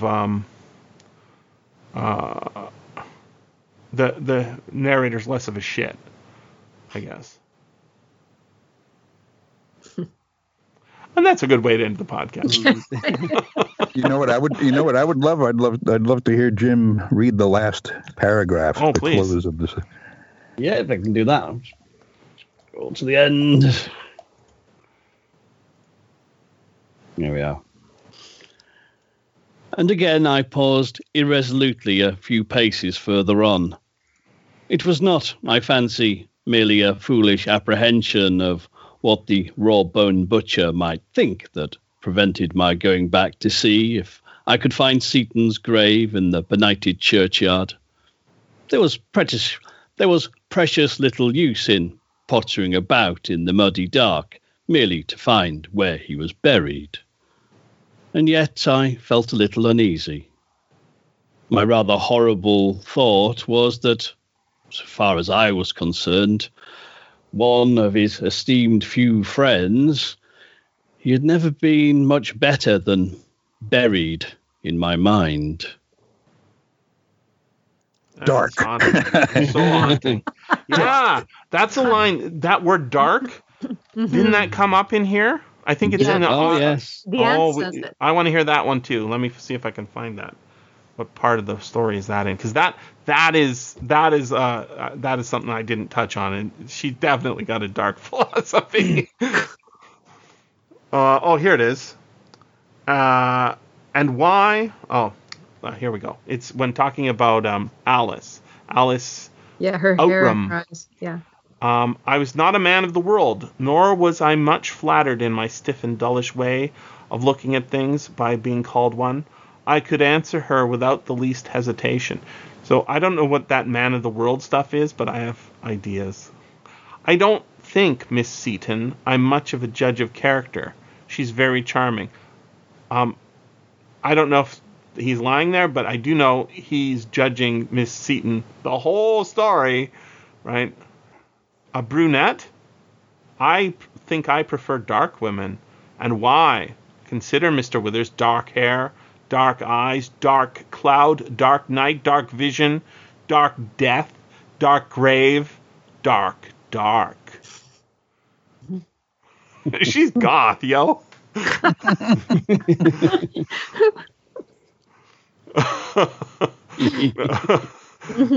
They're not in the room, right? This is one of the scenes where he's not criticizing the ladies, the guy's choice of a lady, while she's standing there. They're out in the yard. Mm-hmm. Perhaps the climax would have rather thrilled Seaton, but I was too thick-skinned. Yeah, I don't know much about that, I answered rather pompously. Broad daylight difficult enough for most of us. That is true. Now, this is not a story for when you're feeling a bit glum, I think. It's a story for when you're feeling a bit too bright and chipper. This will bring you down real that's good. That's me, all right. Yeah, satirical laughter. All right. Wow. And I wanted to ask, too, I told you at the beginning of this that I missed getting Jim's copy of this, but is there a place online that we could listen to it or purchase it? Or we're going to put it at the front of the podcast. Mm-hmm. It's in Mr. Jim Moon's Patreon feed already. Awesome. And I will send you the two birds, file. one stone strategy in recording. You know what? That's a brilliant strategy. That's a brilliant strategy. Definitely. You should do that. I got a whole back catalog of stuff I made you record for me that you can shove in there. Take a break. I think did you do the Grove of Ashtaroth? I think you did. Yes, I did, yeah. There we go. Not the Grover of Ashtaroth. That'd be something entirely different story. A good story it is. Oh, wait, no, that's Yoda. They're quite close, actually. Grover and Yoda. Good show. Thank you, people. Yeah, man. Thank you. This has been the SFF Audio Podcast. Please join us at www.sffaudio.com.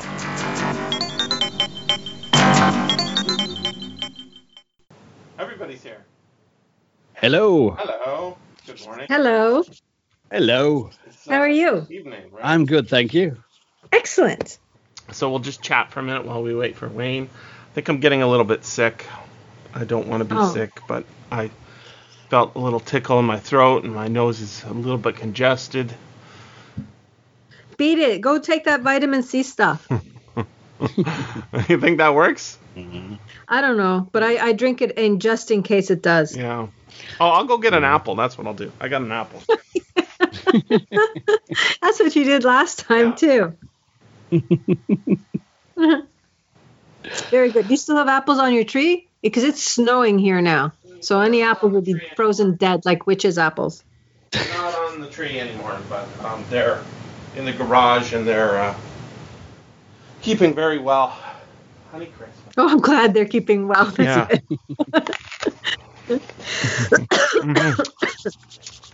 The best part is you don't have to peel off the sticker. Yeah. What about the taste, though? That must be a close second, having fresh apple taste off a tree. I think it tastes better just because it's grown by you, rather than, when you grow it in your yard. Even if it doesn't taste as good, it still tastes better. It's still better. Yeah. Are you doing any scrumping, Mr. Jamoon? No, I don't really do apples anymore now.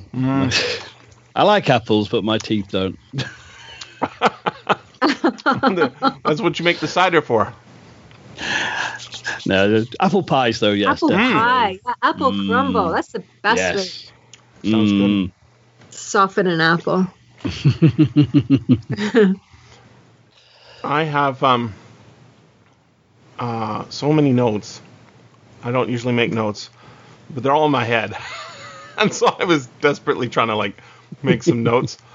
I'm organizing them into meetings. First meeting, second meeting. I haven't done any notes for third meeting. I'm sure they'll come up. Oh. Cool. I assume you guys have volumes of notes too. Oh, there he is. Mental ones. Oh, Yeah. I have thoughts.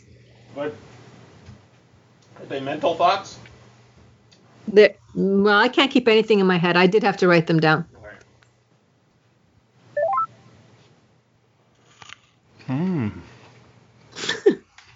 Well, good morning. Good morning. Good morning. Good morning. How are we? Pretty good. Very good. All right.